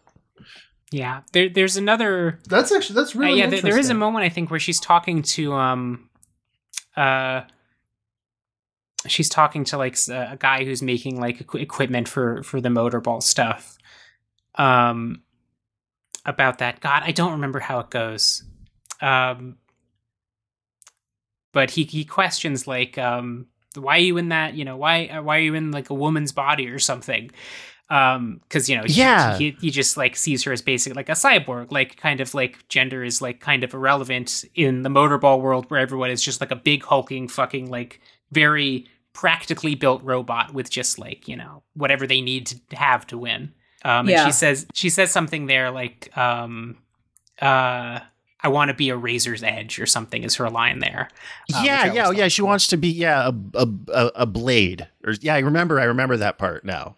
Yeah, she wants to be a blade, a weapon. Piggybacking off that, I love the line in the movie when she gets smashed up, and they're carrying her out, and fucking Jennifer Connelly's character just does like the like crying soy face and is like you bring her back as many times as you like, we'll just destroy her again, we'll never stop hounding you, like you'll never be what you want to be. And then it immediately cuts after the Berserker montage, after she gets put in the body, to Christoph Waltz just like gently touching her shoulder and being like, no one will dare harm you ever again. I was like, fuck, that's so hard.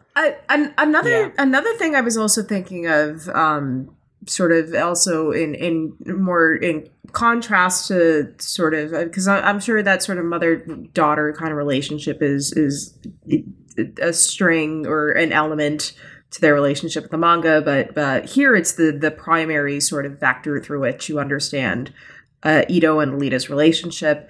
And I mean, whenever it comes to reading things through a queer subtext, I'm always very conscientious of parent-child relationships, especially father-daughter, father-son relationships, and I see their storyline, their character relationship as being very, very beautiful in that aspect, and sort of, his configuration of a father figure to her, considering how wrought a lot of queer people's experiences with their own parents are, and sort of at the end of the day, despite at first, resisting Alita, wanting to inhabit this body that she feels is really the reflection of herself, her real body.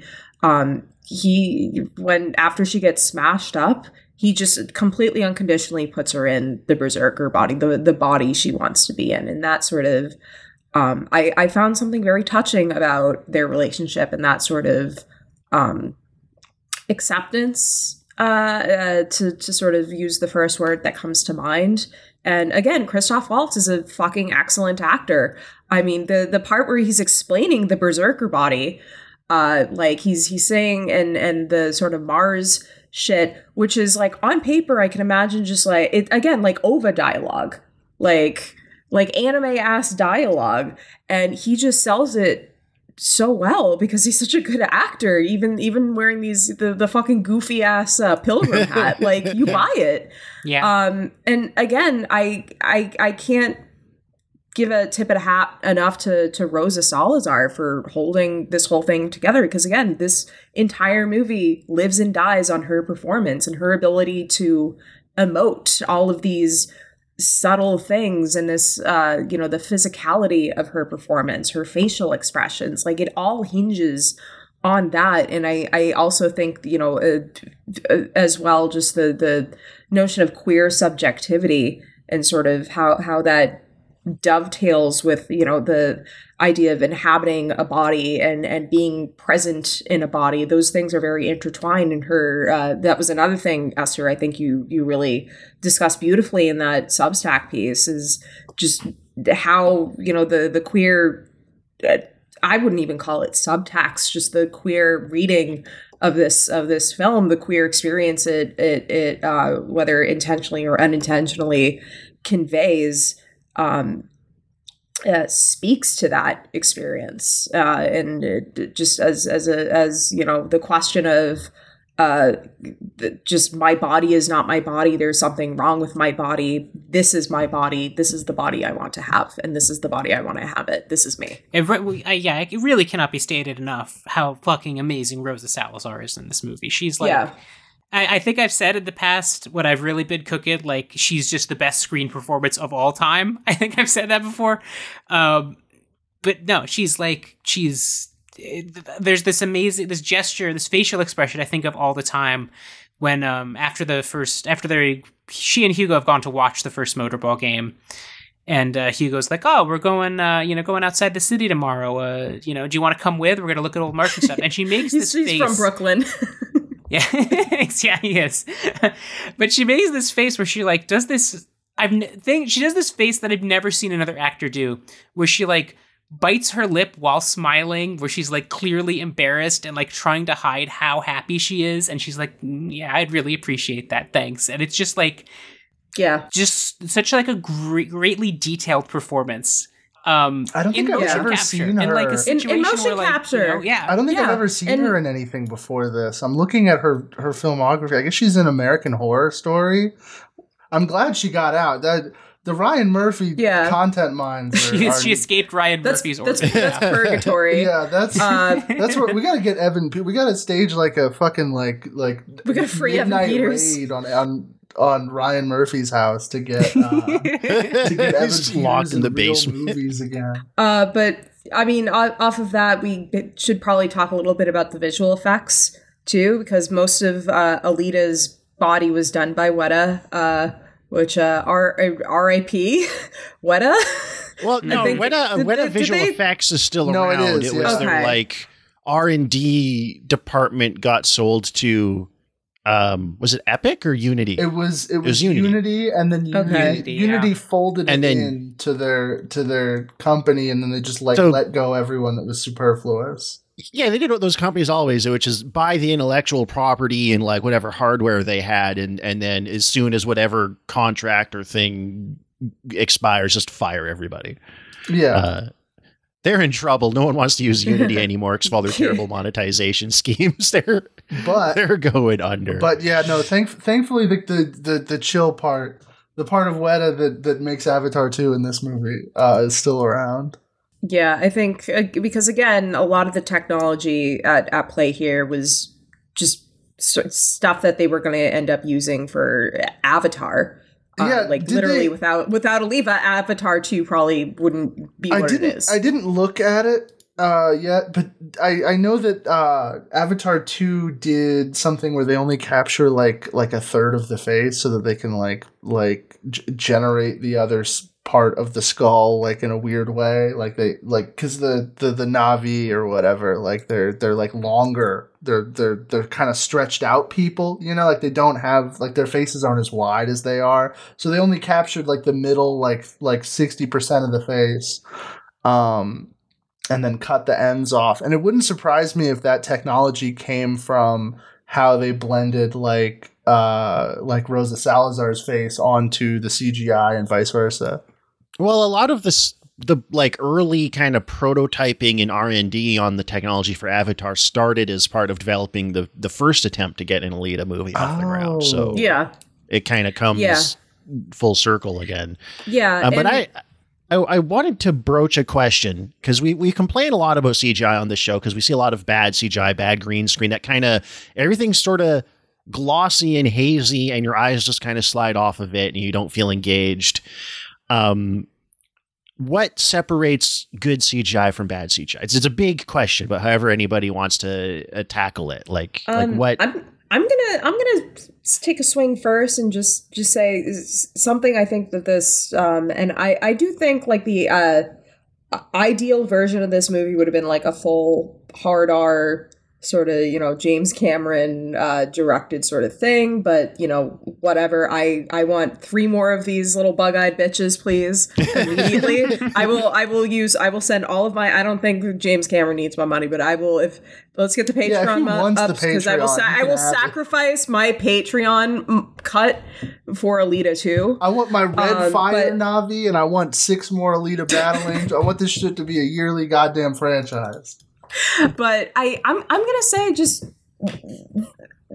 design, visual design, and you know, compositing's definitely there. But I think, you know, on some level, especially in like genre films, you know, mostly where you're gonna big budget genre films. I mean, you know, the visuals need to be fun. The you know, it doesn't have to be photorealistic. You know, it has to be a little cartoony maybe, and not completely yoked to realism. Like again, there is a cyborg who is just nothing but knives. You're not going to see that ever in an MCU movie. There's fucking Revolver Ocelot and his fucking dogs shows up. There's crazy it's the imagination, I think, underneath the CG. Because I mean, we talked about how sort of shoddy, or Stu, you talked about when we did Mortal Kombat how sort of even though that was very low resolution, very early CGI, how it had, you know, you're charmed by it because it has that sort of avant-garde kind of quality. Yeah, it's like so blatantly artificial and weird. It's kind of surreal. There's like oh fuck, Zephyr? What's his Zanpan? What's his name again? Zapan? Zephyr. Zanpan? Who the fuck is Zephyr? Who the fuck is Zephyr? It's the pan I cook all my Zans in. Zapan, because he's just, you know, a face, sort of, you know, CGI grafted onto a robot body, and you know, look at it the first time, and of course it, you know, doesn't look real. It's not like when fucking RoboCop takes the helmet off and it's, you know, fucking actual guy's face surrounded by like makeup and prosthetics to give that appearance. Like there's no prosthetic work going on there. But like, I imagine if I saw a guy's fucking face plastered to like a robot body, it would be uncanny. And I think sort of you need to also have a sort of healthy dose of uncanny for something to be visually distinct as well. I think that's kind of a part of the secret sauce that makes like something like Speed Racer really work, or maybe for a lot of people turns them off of Speed Racer. But I think that's a quality or a feature, not a bug. A feature, not a bug. I would say, yeah, visual distinctness is a big part of that, and that comes down to both art, design, it's a million little things kind of adding together. Esther, did you have a take on? Yeah, I think what you're saying, Nicole, is like totally true of like, I think if you just strive for realism, you lose like, I'll say this. So I there's a review I wrote of the game Alan Wake 2, which I think is probably going to be out by the time this episode comes out, where I talk about how like in video games, there has been just sort of like across that industry, this drive for photorealism that sort of made people forget or like take for granted that like photorealism is itself like an aesthetic decision, right? Like, yeah, you are making an artistic choice to make everything look hyper real. That is no less an artistic choice than like, you know, doing cell shading in a Zelda game, right? And I think when you're talking about movie CGI, it's kind of the same thing of like, people will just be like, oh, we'll just try to make it look as real as possible. And they forget to make like an actual artistic decision with that. So like, you know, you have when I think of bad CGI, I think of stuff that like is trying to just look real on a basic level, but doesn't really have any like expressiveness or like artistic direction. or like sort of aesthetic decisions in any real way. It's just like, you know, we're just trying to make it look real, quote unquote. Yeah, absolutely. And also like having like some sort of grounding, I think, and some sort of weight. Like, you know, like Alita has with, I think, the motion capture, and in Avatar 2 as well. In Avatar as well, and Avatar 2 as well. Really Avatar have, like, 2 too. Exactly. As well. Because you're doing motion capture and because it is real actors, it never has that feeling of like just like an animated like doll being flung around in Blender, basically. You know what I mean? Like I remember physics, it's like Gary's like a talking exactly. like a talking raccoon that's just kind of there next to Robert Downey Jr. and no, exactly. Like when Avengers Endgame came out, I think stage. I've said this in my Letterboxd post about that movie. Like something that really like unlocked for me watching that movie is like in the first Iron Man movie, in the first couple movies, it's like a whole fucking procedure for him to put on his suit, right? Like he has to like walk through this like, you know, archway that like puts on all the pieces and stuff one by one and assembles it all. And it makes it feel like more real. It makes it feel like this is a real like heavy fucking thing that this guy is wearing. And, you know, by the time Avengers Endgame comes out, he just like blinks once and it just like materializes on top of him in this ugly effect.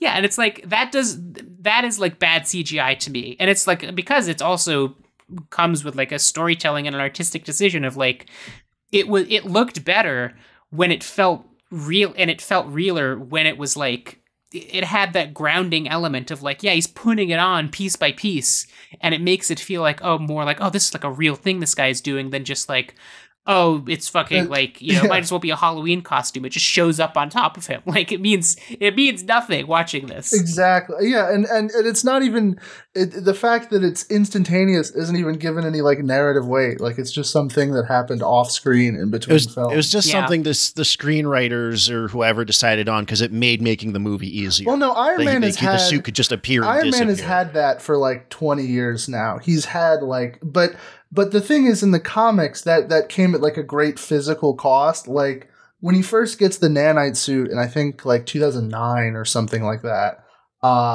it's stored in like the hollows of his bones, so he has to he's completely drained out all of his blood to like replace it with this suit, and then later in that like same run, he ends up like due to a scheme by the Mandarin, like he gets caught like videotaped like drunk driving the Iron Man suit. That rocks. And the government basically like ends up turning him into like a weapon that they can turn off and on because they give him like essentially like an ankle bracelet for turning that suit off and on. So he's essentially put himself into the corner, exactly, where by making the suit instantaneous and only he can operate it, now there's only one guy that you have to take out. You know, you can't just call his black friend and go put the Iron Man suit on for a week. Yeah.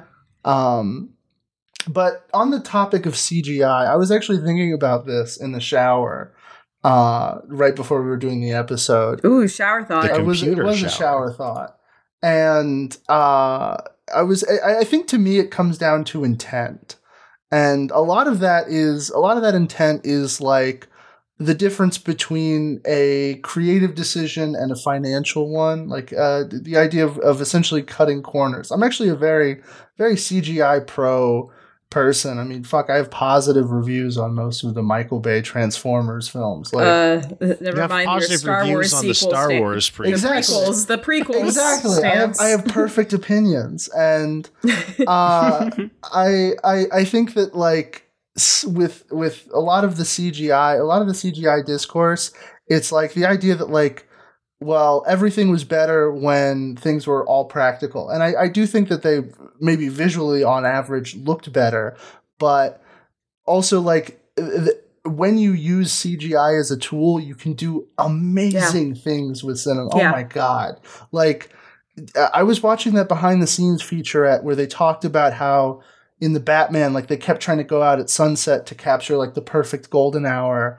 And then eventually they were just like, oh, we're going to use that like fake ass like CGI matte painting thing that the Disney company has. The volume. Yeah. And like that movie single-handedly like legitimized the volume as a tool to me, and then I think Avatar 2 also used it. It's like you can use these things, but you have to be thinking sort of in the same way as like a prop guy on Star Wars, where you have to look at things and think of them like not immediately as they are. Like you look at turning a piece of camera equipment into like a gun, or slapping a bunch of like car parts onto like old World War II piece of equipment, and that's like a lightsaber. Yeah, you have to do that with CGI. You know, you have to like think of like, well, what can I turn something else into with that, and it doesn't look like anything that exists in this real world. You know, it's something new. I have an interesting anecdote on that. So there's a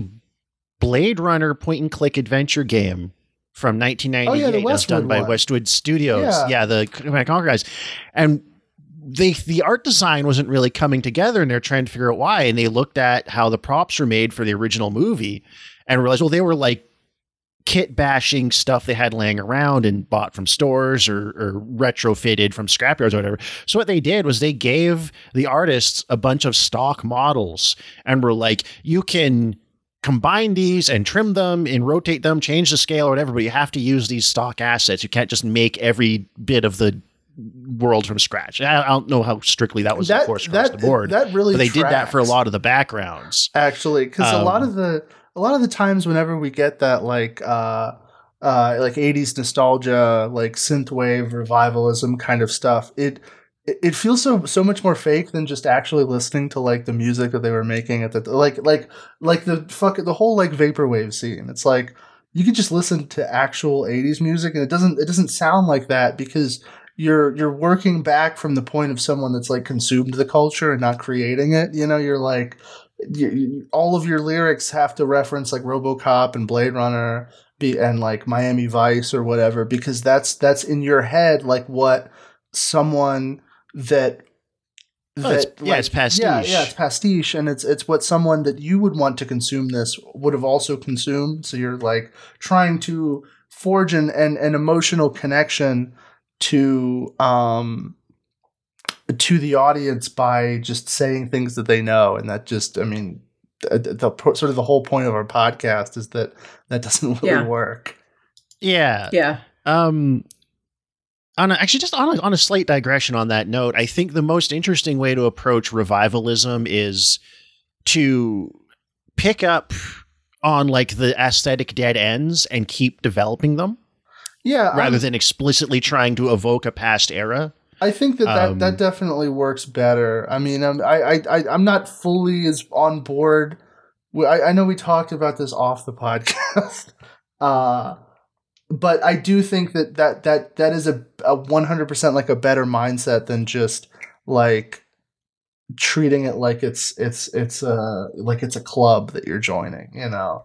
Yeah, that's the least interesting way to do it, and the most kind of boring and just relying on familiarity. Also, I wanted to talk about Alita as an adaptation, because even though I haven't read the source material, I've been thinking. Before we do, could I give my piece on the CGI? Oh, thing? I'm sorry. I thought I forgot. Don't forget. No worries. So I just, before we move on to that, I just, for my money on the CGI thing, I always kind of go back to Jurassic Park and like, why does this movie still hold up despite being so early in the technology? And I think in addition to what everyone else said and contributing to, I think, a very core idea, which is just like kind of aesthetic coherence across the board, which is regardless of realism, just having a visual language and style that's striking and evocative and consistent, whatever technology is being used to execute it, is the using CGI in conjunction with other forms. Mm-hmm. It's like Jurassic Park works because you have you see a whole CGI dinosaur, and then you cut up close to an animatronic head. And then you cut back to the whole CGI dinosaur or foot or whatever.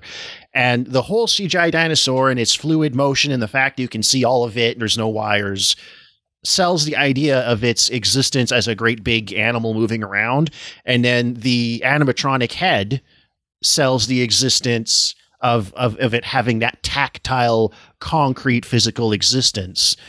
But the previous shot CGI body makes you feel like there's still something attached to that head off screen, and you're not just like, oh, that's just an animatronic head on a stick, and they're never showing it in full because the full one doesn't exist.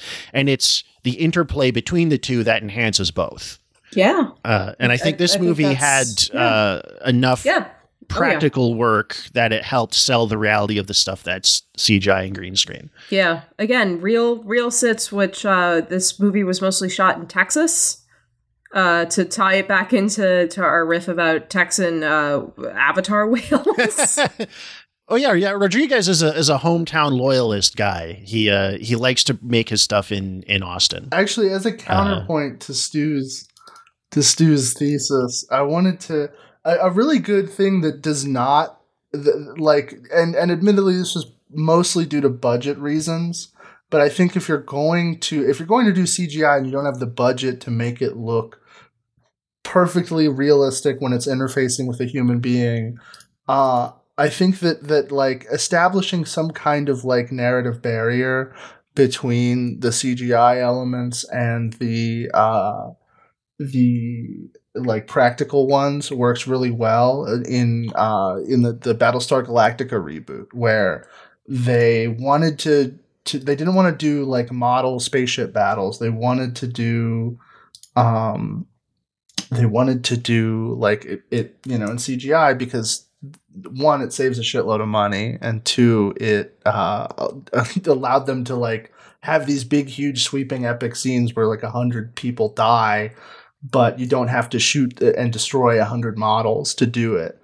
And they accomplish this really well, I think, by just never having any of the CG elements interact with a human being. Like all of the spaceships are CGI, but then if you like cut to a cockpit interior, that's all practical.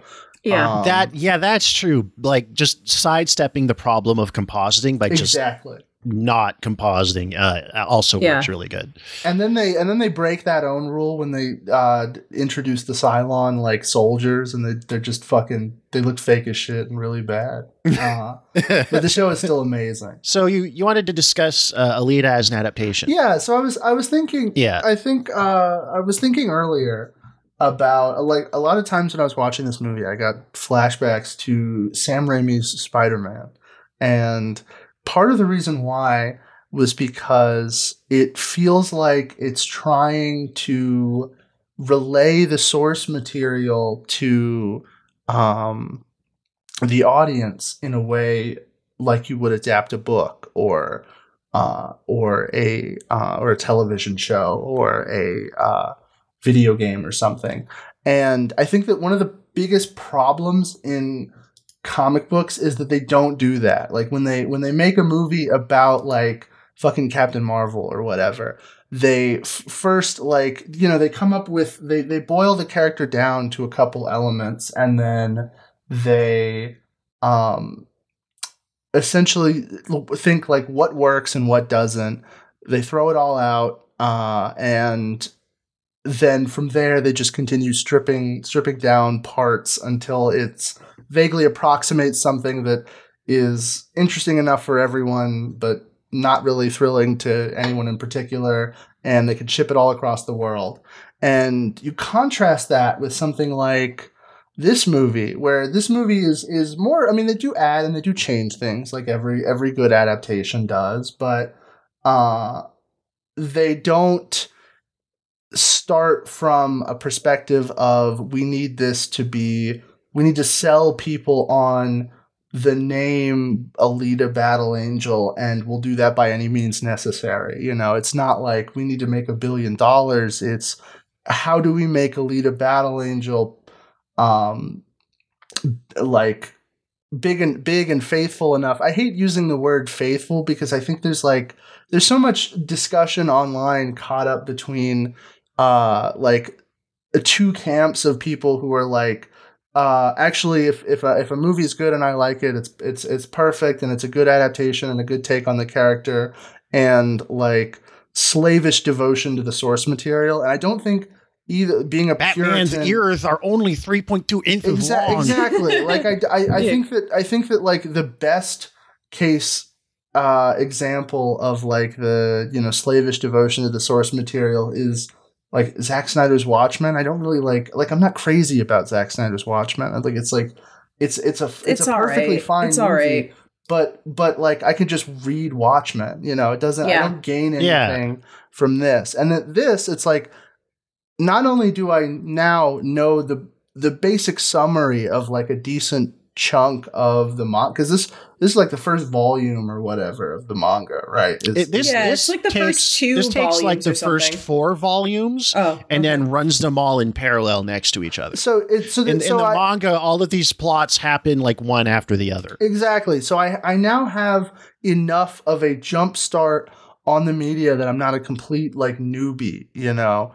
And but I've also, like, from a deeper perspective, I've gained an appreciation and an understanding of the themes that the author was trying to convey with this work. Like, I understand that there is a struggle for identity and self-actualization that is not possible because of this like hyper-capitalist empire that they've created. And I think that like the best thing about the Sam Raimi Spider-Man movies to me is it's like it takes the Ditko run, puts it, you know, bullet point summaries, and then turns that into a movie. And then it does sort of the same thing with like later 70s Spider-Man in the second one, and the third one's a little bit more inspired by like late 80s, early 90s Spider-Man. And I think that like, yeah, just fucking like the shit that you make. I don't know. It's such a huge like juxtaposition from like, you know, this movie. It's like they were basically like having group jerk off sessions over the manga every like 3 fucking months they could, from what I understand. And then like Nia DaCosta being like, what the fuck is a Captain Marvel, after she's like already finished the movie. You know? Well, it's and I don't blame her for that, because it's like I would phone that shit in too.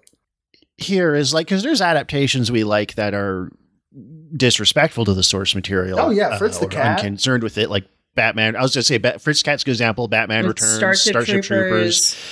But they are interested in doing something, and I think the problem having a with take on the source material. Yeah, versus which is starting from what do we think the audience wants, and how can we squeeze whatever we're starting with and deform it and amputate it to fit that box, versus going the other direction, which is what do I want to say, or what am I moved by or fascinated by? And that's the problem with stuff like the MCU, is it's not just that there's having to compromise with commercial interest. It's that there is no vision or artistic statement or desire or emotion outside of what will the audience like. It's pandering in the most literal sense. It's obsequious media. Yeah. It's like me. I need you to like me. I want you to like me so bad. I'm gonna piggyback off that before we wrap up, because this is an extra special episode. I'm gonna do something absolutely insane, which is I think a really good step forward in this direction of like legitimizing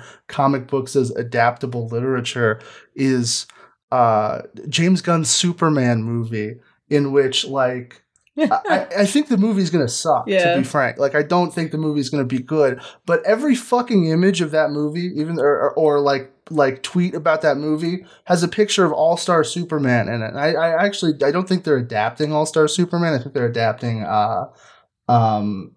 Superman versus the Elite, Truth, Justice, and what's so funny about Truth, Justice, and the American Way. But it's like he is starting from a place of like, I've read this shit, I like this shit, like, and it translates. Like famously, when he announced like the first 10 DC movies that are frankly never going to happen, they were accompanied by like images of like, here's what the screenwriters are reading while they're writing this shit. And then if you looked on Amazon, like all those books immediately fucking sold out. Like people were like, oh, I'm going to fucking read this, you know, because I want to know more about this shit. So, that is the approximately 2 minutes of me praising James Gunn. Wow. It will never happen again. It literally never happen again. And it happened on like the rare episode where we talk about a movie we like. Yeah. I think it's because of that. Yeah, everyone's feeling good. So before we go to the outro, Esther, did you have any other kind of final thoughts on Alita or movies in general, or kind of wrap-ups or conclusions? I hope if James Cameron and Robert Rodriguez are listening to this, please would like to write the sequel personally. I think I could do a good job. I've been thinking about it for a long time.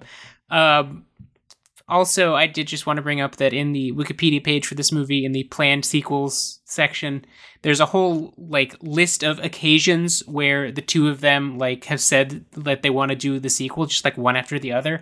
And one of them just says, in December 2022, Rodriguez and Cameron took a virtual blood oath to make a sequel. A virtual blood oath. they goon together. I like that the idea that they're like broing out over making these movies. I'd see another one. Do we want to shout out to the Alita Army, by the way? Yeah. You still follow me on Twitter years later. And hashtag Alita Army. We're gonna and I want to say, like, I had like, so I read the manga right before this. It was very fresh in my memory, and I liked it a lot. But I liked this movie. I think it's a good movie, and it's worth watching. Yeah, you gave it a heart. You did give it a heart. Yeah, it's a Stu Heart. I did. Do we want to do a watch something in addition? Yeah, watch something too. Yeah, I got literally one that I've already suggested in the past, but there is a connective tissue. First. Yeah, let's ask. I'm sorry, I'm so rude. Esther, what would you recommend, sort of as sort of accompanying viewing material, or something that sort of sparks a similar thing in your brain, or something that shares thematic or sort of any sort of similarity you can think of for any reason with Alita Battle Angel? I mean, like, I assume everyone who can hear my voice right now has seen the film The Matrix, like, which is the obvious double feature with Alita Battle Angel. So what I'll say instead is a film that came out this year, directed by Robert Rodriguez, called Hypnotic, with Ben Affleck. I gotta watch that. Which is like... Wait, that was him? Oh, I didn't even know this was a thing. I saw this movie in theaters because, in order to support Robert Rodriguez, I was one of 5 people who did. It is an awesome, like, dumb guy genius type movie. It has Ben Affleck as a guy who gets like wrapped up in a world of evil hypnotists. Okay. There are like they're great like sicko like twists and turns and crazy reveals along the way. It is a fun, really stupid, awesome movie. I love fucking Robert Rodriguez. It's cool that he like had like a bad Star Wars show and it did not affect him in the slightest. Like he was just like, no, he survived. He was just like, I was getting a bag. Nothing does, because if anything fails for him, he'll just be like, well, okay, I'll just make like an exploitation action movie for $1 million because I know how to just make a dolly out of PVC pipe. He knows all of these super low budget movie making tricks. He'll just make movies for nothing until he gets a shot at something big again. And then he can't probably make Avatar 5 when James Cameron is 98 years old and can't do it anymore. He bet big on like the original 3D boom, and somehow it like didn't kill his career. Like he rocks so hard. I remember my friend had one of those really shitty like 2004 3D TVs, and literally the only movie that he had for it that was in 3D was fucking Spy Kids 3. Yeah. Well, that might have been the only movie that came 3D, out on DVD in 3D. That's actually the first DVD that came with glasses. We had it when I was a kid. I remember that too. It was like a steel box, like not a steel box, but like it was like it had like fake rivets on it and stuff. Yeah, it was crazy. Do either of you two want to go Alita in first? 3D, by the way. I saw it several of the times I saw it was in 3D, and the 3D was really good, and I'm still kind of sad that I will probably never get to see it that way again. I think Avatar 2 was the only other time I liked a movie in 3D other than Hugo, which no one remembers. If I saw Avatar 2 in 3D, I would genuinely probably have a psychotic breakdown. I saw it on a relatively potent edible too. I was there. Dude, I was on Pandora. Nice. Dude, no, same. I got the Pandora mental illness. Like I was legitimately like bummed out for like the week after because I was like, I want to fucking talk to a whale. I was like, I can't believe this movie made me almost cry because of a space whale. But we'll get to that. We'll get to Avatar too. Yeah, we'll have to go back and watch Avatar too. Cole, did you have a watch? I have a watch. Also? Watch all. I actually have two things that both involve the same person. The first I'm going to do is read something else, which is Frank Miller's Ronin, which is basically like the guy version of this. Which is it's totally like downwind of like the same movies and stuff that influenced Robert Rodriguez, and also probably maybe a little bit inspired by Alita, because when did that manga come out? Because this was 1983 when this was released. Oh, the manga is 90 to 95. Oh, okay. So maybe Ronin influenced the development of Alita Battle Angel. But yeah, it's a Frank Miller story about ninjas in the future in New York City. It's great. It's basically the entire reason that Teenage Mutant Ninja Turtles exists outside of like Daredevil. And my second one is an episode of Batman the Animated Series, just sort of piggybacking off the idea of like of adapting things and the transformative power of adaptation. It is episode 19 of the new Batman Adventures, and it is called Legends of the Dark Knight, and it adapts partially the one of the chapters of The Dark Knight Returns, and it is genuinely the reason that book is as big as it is because of that episode, because Frank Miller's Batman stuff was kind of like the like Batman fans like favorite book. You know, it was a book for the fans, but it didn't really translate well into sales in the secondary market as much. And then this episode came out and is basically the reason that like everyone knows who like Frank Miller's Batman is. It's also the only Batman the Animated Series episode where Kevin Conroy doesn't do the Batman voice. They get Michael Ironside to voice the future Batman in it. It's awesome. It's also very, very Alita core. There's so much about I was flipping through pictures of the manga on Google Images, and I was like, wow, this feels like kind of like Frank Miller's brand of cyberpunk that he likes a little bit, where everyone just kind of goes insane. It would make sense if there was crossover there. Yeah. And so those are my two to watch something else. I'm being greedy this time. It's all right. Mine is I think I already named it. I said I should have saved it for this one because it has a lot more in common. Rintaro's Metropolis, because Rintaro actually oversaw the animation for the Alita anime. So there's some connective tissue. We're all there over our words. It is also a movie with a female cyborg robot character, a giant sort of city plagued inherently by like class disparity, giant megastructure. Beautiful movie based on Osamu Tezuka's manga.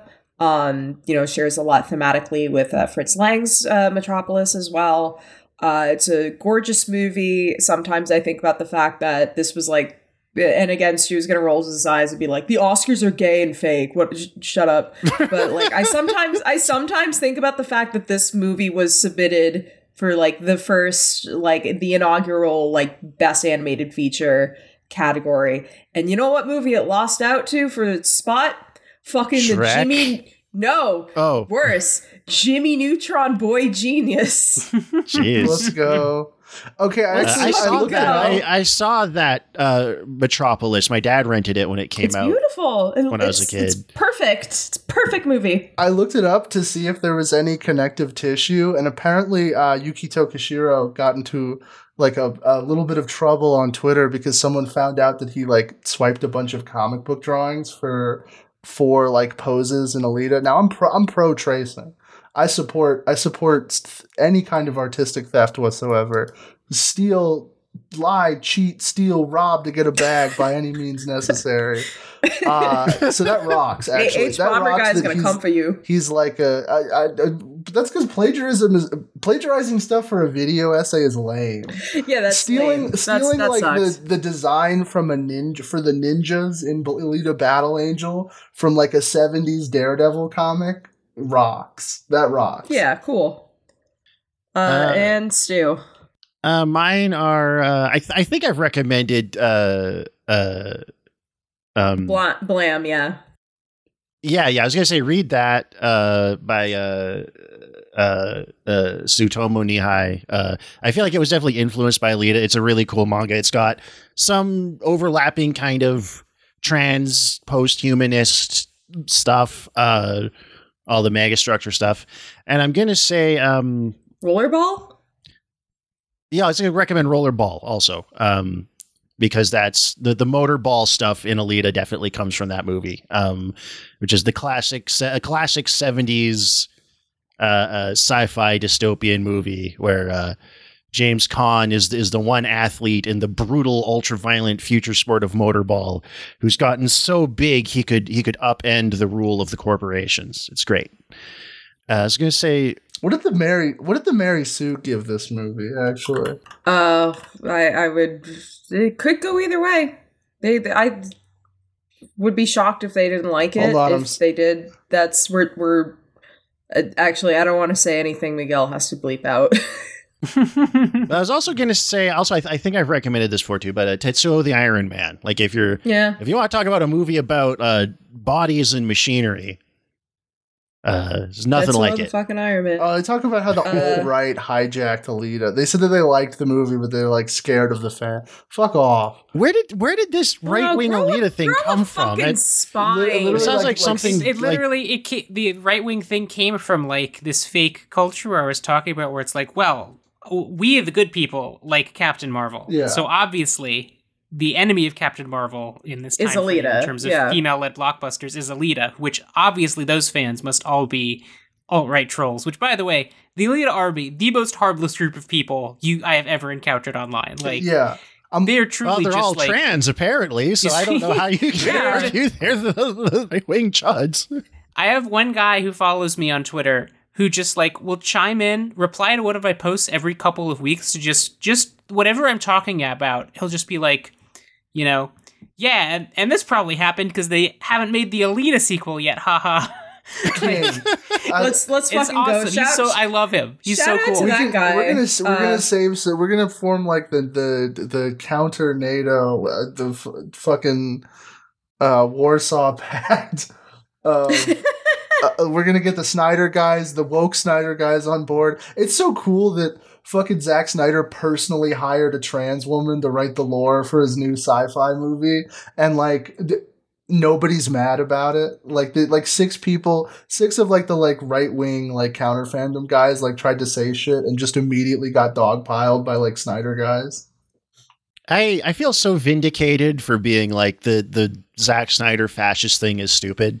Because it's really panned out empirically the last couple of years. It's going to be so funny in like 6 years from now when like Disney has gone like full right wing because they saw the charts. They're like, all right, the like minor left liberal leaning pivot that we did by putting black people in our movies failed horribly. So.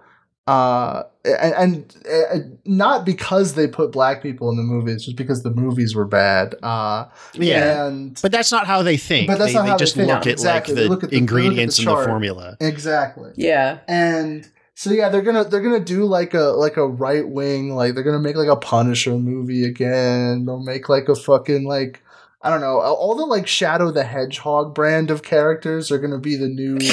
Like MC, they'll probably do another Ghost Rider, all that kind of shit. They'll do like they'll do the thing where it's like a new young guy becomes the new Captain America, and he's just like an XP for Elliot Rodger.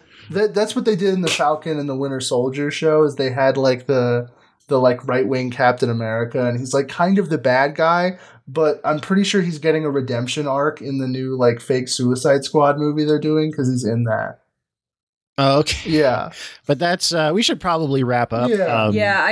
I don't know if I can keep doing this, the reading all the, but you know what? Just the new ones. We've got so many patrons now. For the time being, we're just going to be thanking the new subscriptions since the last episode. Let us know if we missed you, and then we'll work out something else down the road. We do have a credits page if you go to the podcast site and look at the banner. Thank you to Gabriel Perez, Paul, SKM, Carlos, Quinn Balas, Matthew Palmieri, Rotoscope Bitch, Max Kinect Crispin, Claire Johnson, John Lacatelli, Sam Franklin, Bird Brain, and Lane's World 25. Thank you guys. Thank you all so much. Throwing us a bag. Yeah, you are all amazing, and you help us get guests like Esther on the pod. You are helping make a Merry Christmas. Thank you, Esther, so much for coming on. It was a pleasure. Love to have you on again sometime. Thank you so much for having me. Yeah, I mean, well, I assume that everyone who's listening to this probably knows what Get Cynical is and those good old-fashioned values. Maybe I'm wrong. I'm actually surprised. We have like a TGFE super fan in the chat. She's normally pretty active on the server. I'm kind of sad that she didn't get to see you in the booth because I think she was just talking about how excited she is that like the new like take a screen cap of the guest list for this channel. Oh wait, hold on. Oh, we're just gonna add her. Oh no, I guess she must have literally missed like the Esther is in the recording channel announcement by like straight up like 4 minutes. That's crazy. Well, she's in for a pleasant surprise when the episode comes out. For a couple of these guests, we're gonna have to like fucking record like away from the server so that you guys can't see which guest we're getting. I do like that they're able to poke their faces up against the glass. We're zoo animals. I do want to say, by the way, before I forget, my other podcast is called The Lost Broadcast. I do that with my wife Hannah. It's every month we talk about a TV show that tried and failed to be like the show Lost, that ripped it off and got swiftly canceled. We just did an episode on the show Flight 29 Down, if anyone remembers that.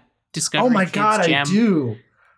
Yeah. I listened to the first episode. Their podcast is very funny. Thank you. Yeah, I've been enjoying that one because I remember when all those shows came out and my parents tried watching all of them.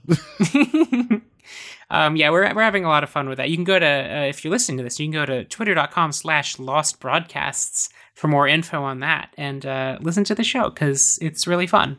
Links in the description. In fact, I believe their Patreon just went live. So if you have a few extra cents, give them a throw. They did, throw some dollar bills. Yeah, exactly. Some of your. Please do. Don't go to the strip club. Use that money and give it to Esther, and us so we can fund Alita to give it to women, but respectfully. Yeah, we're by giving money for Alita too. Exactly. We're like these podcast Patreons. They just keep popping up, you know. In fact, actually, I heard that there was... actually, no, this is probably not a good bit for the main episode. No, we'll save it for a Patreon bit. Subscribe to the Patreon, get the illegal bits. The stuff they don't want you to hear. But thank you again, Esther, for coming on. Thank you, all of our listeners and supporters. It really does mean a lot. It really it's gonna help get through the holidays for sure. And have a great night. And if you haven't, go check out Alita Battle Angel. It will make you want to be a beautiful fighting girl. Yeah, exactly. Bye. Bye. Hell yeah. Bye. What is the point of my lips if they don't make noise? What is the point of doing nothing at all? Watching it fall. There was a girl I knew. She said she cared about me. She tried to make my world the way she thought it should be. Shout out to Jim. Hi, Jim. Shout out to Jim. Hi, Jim.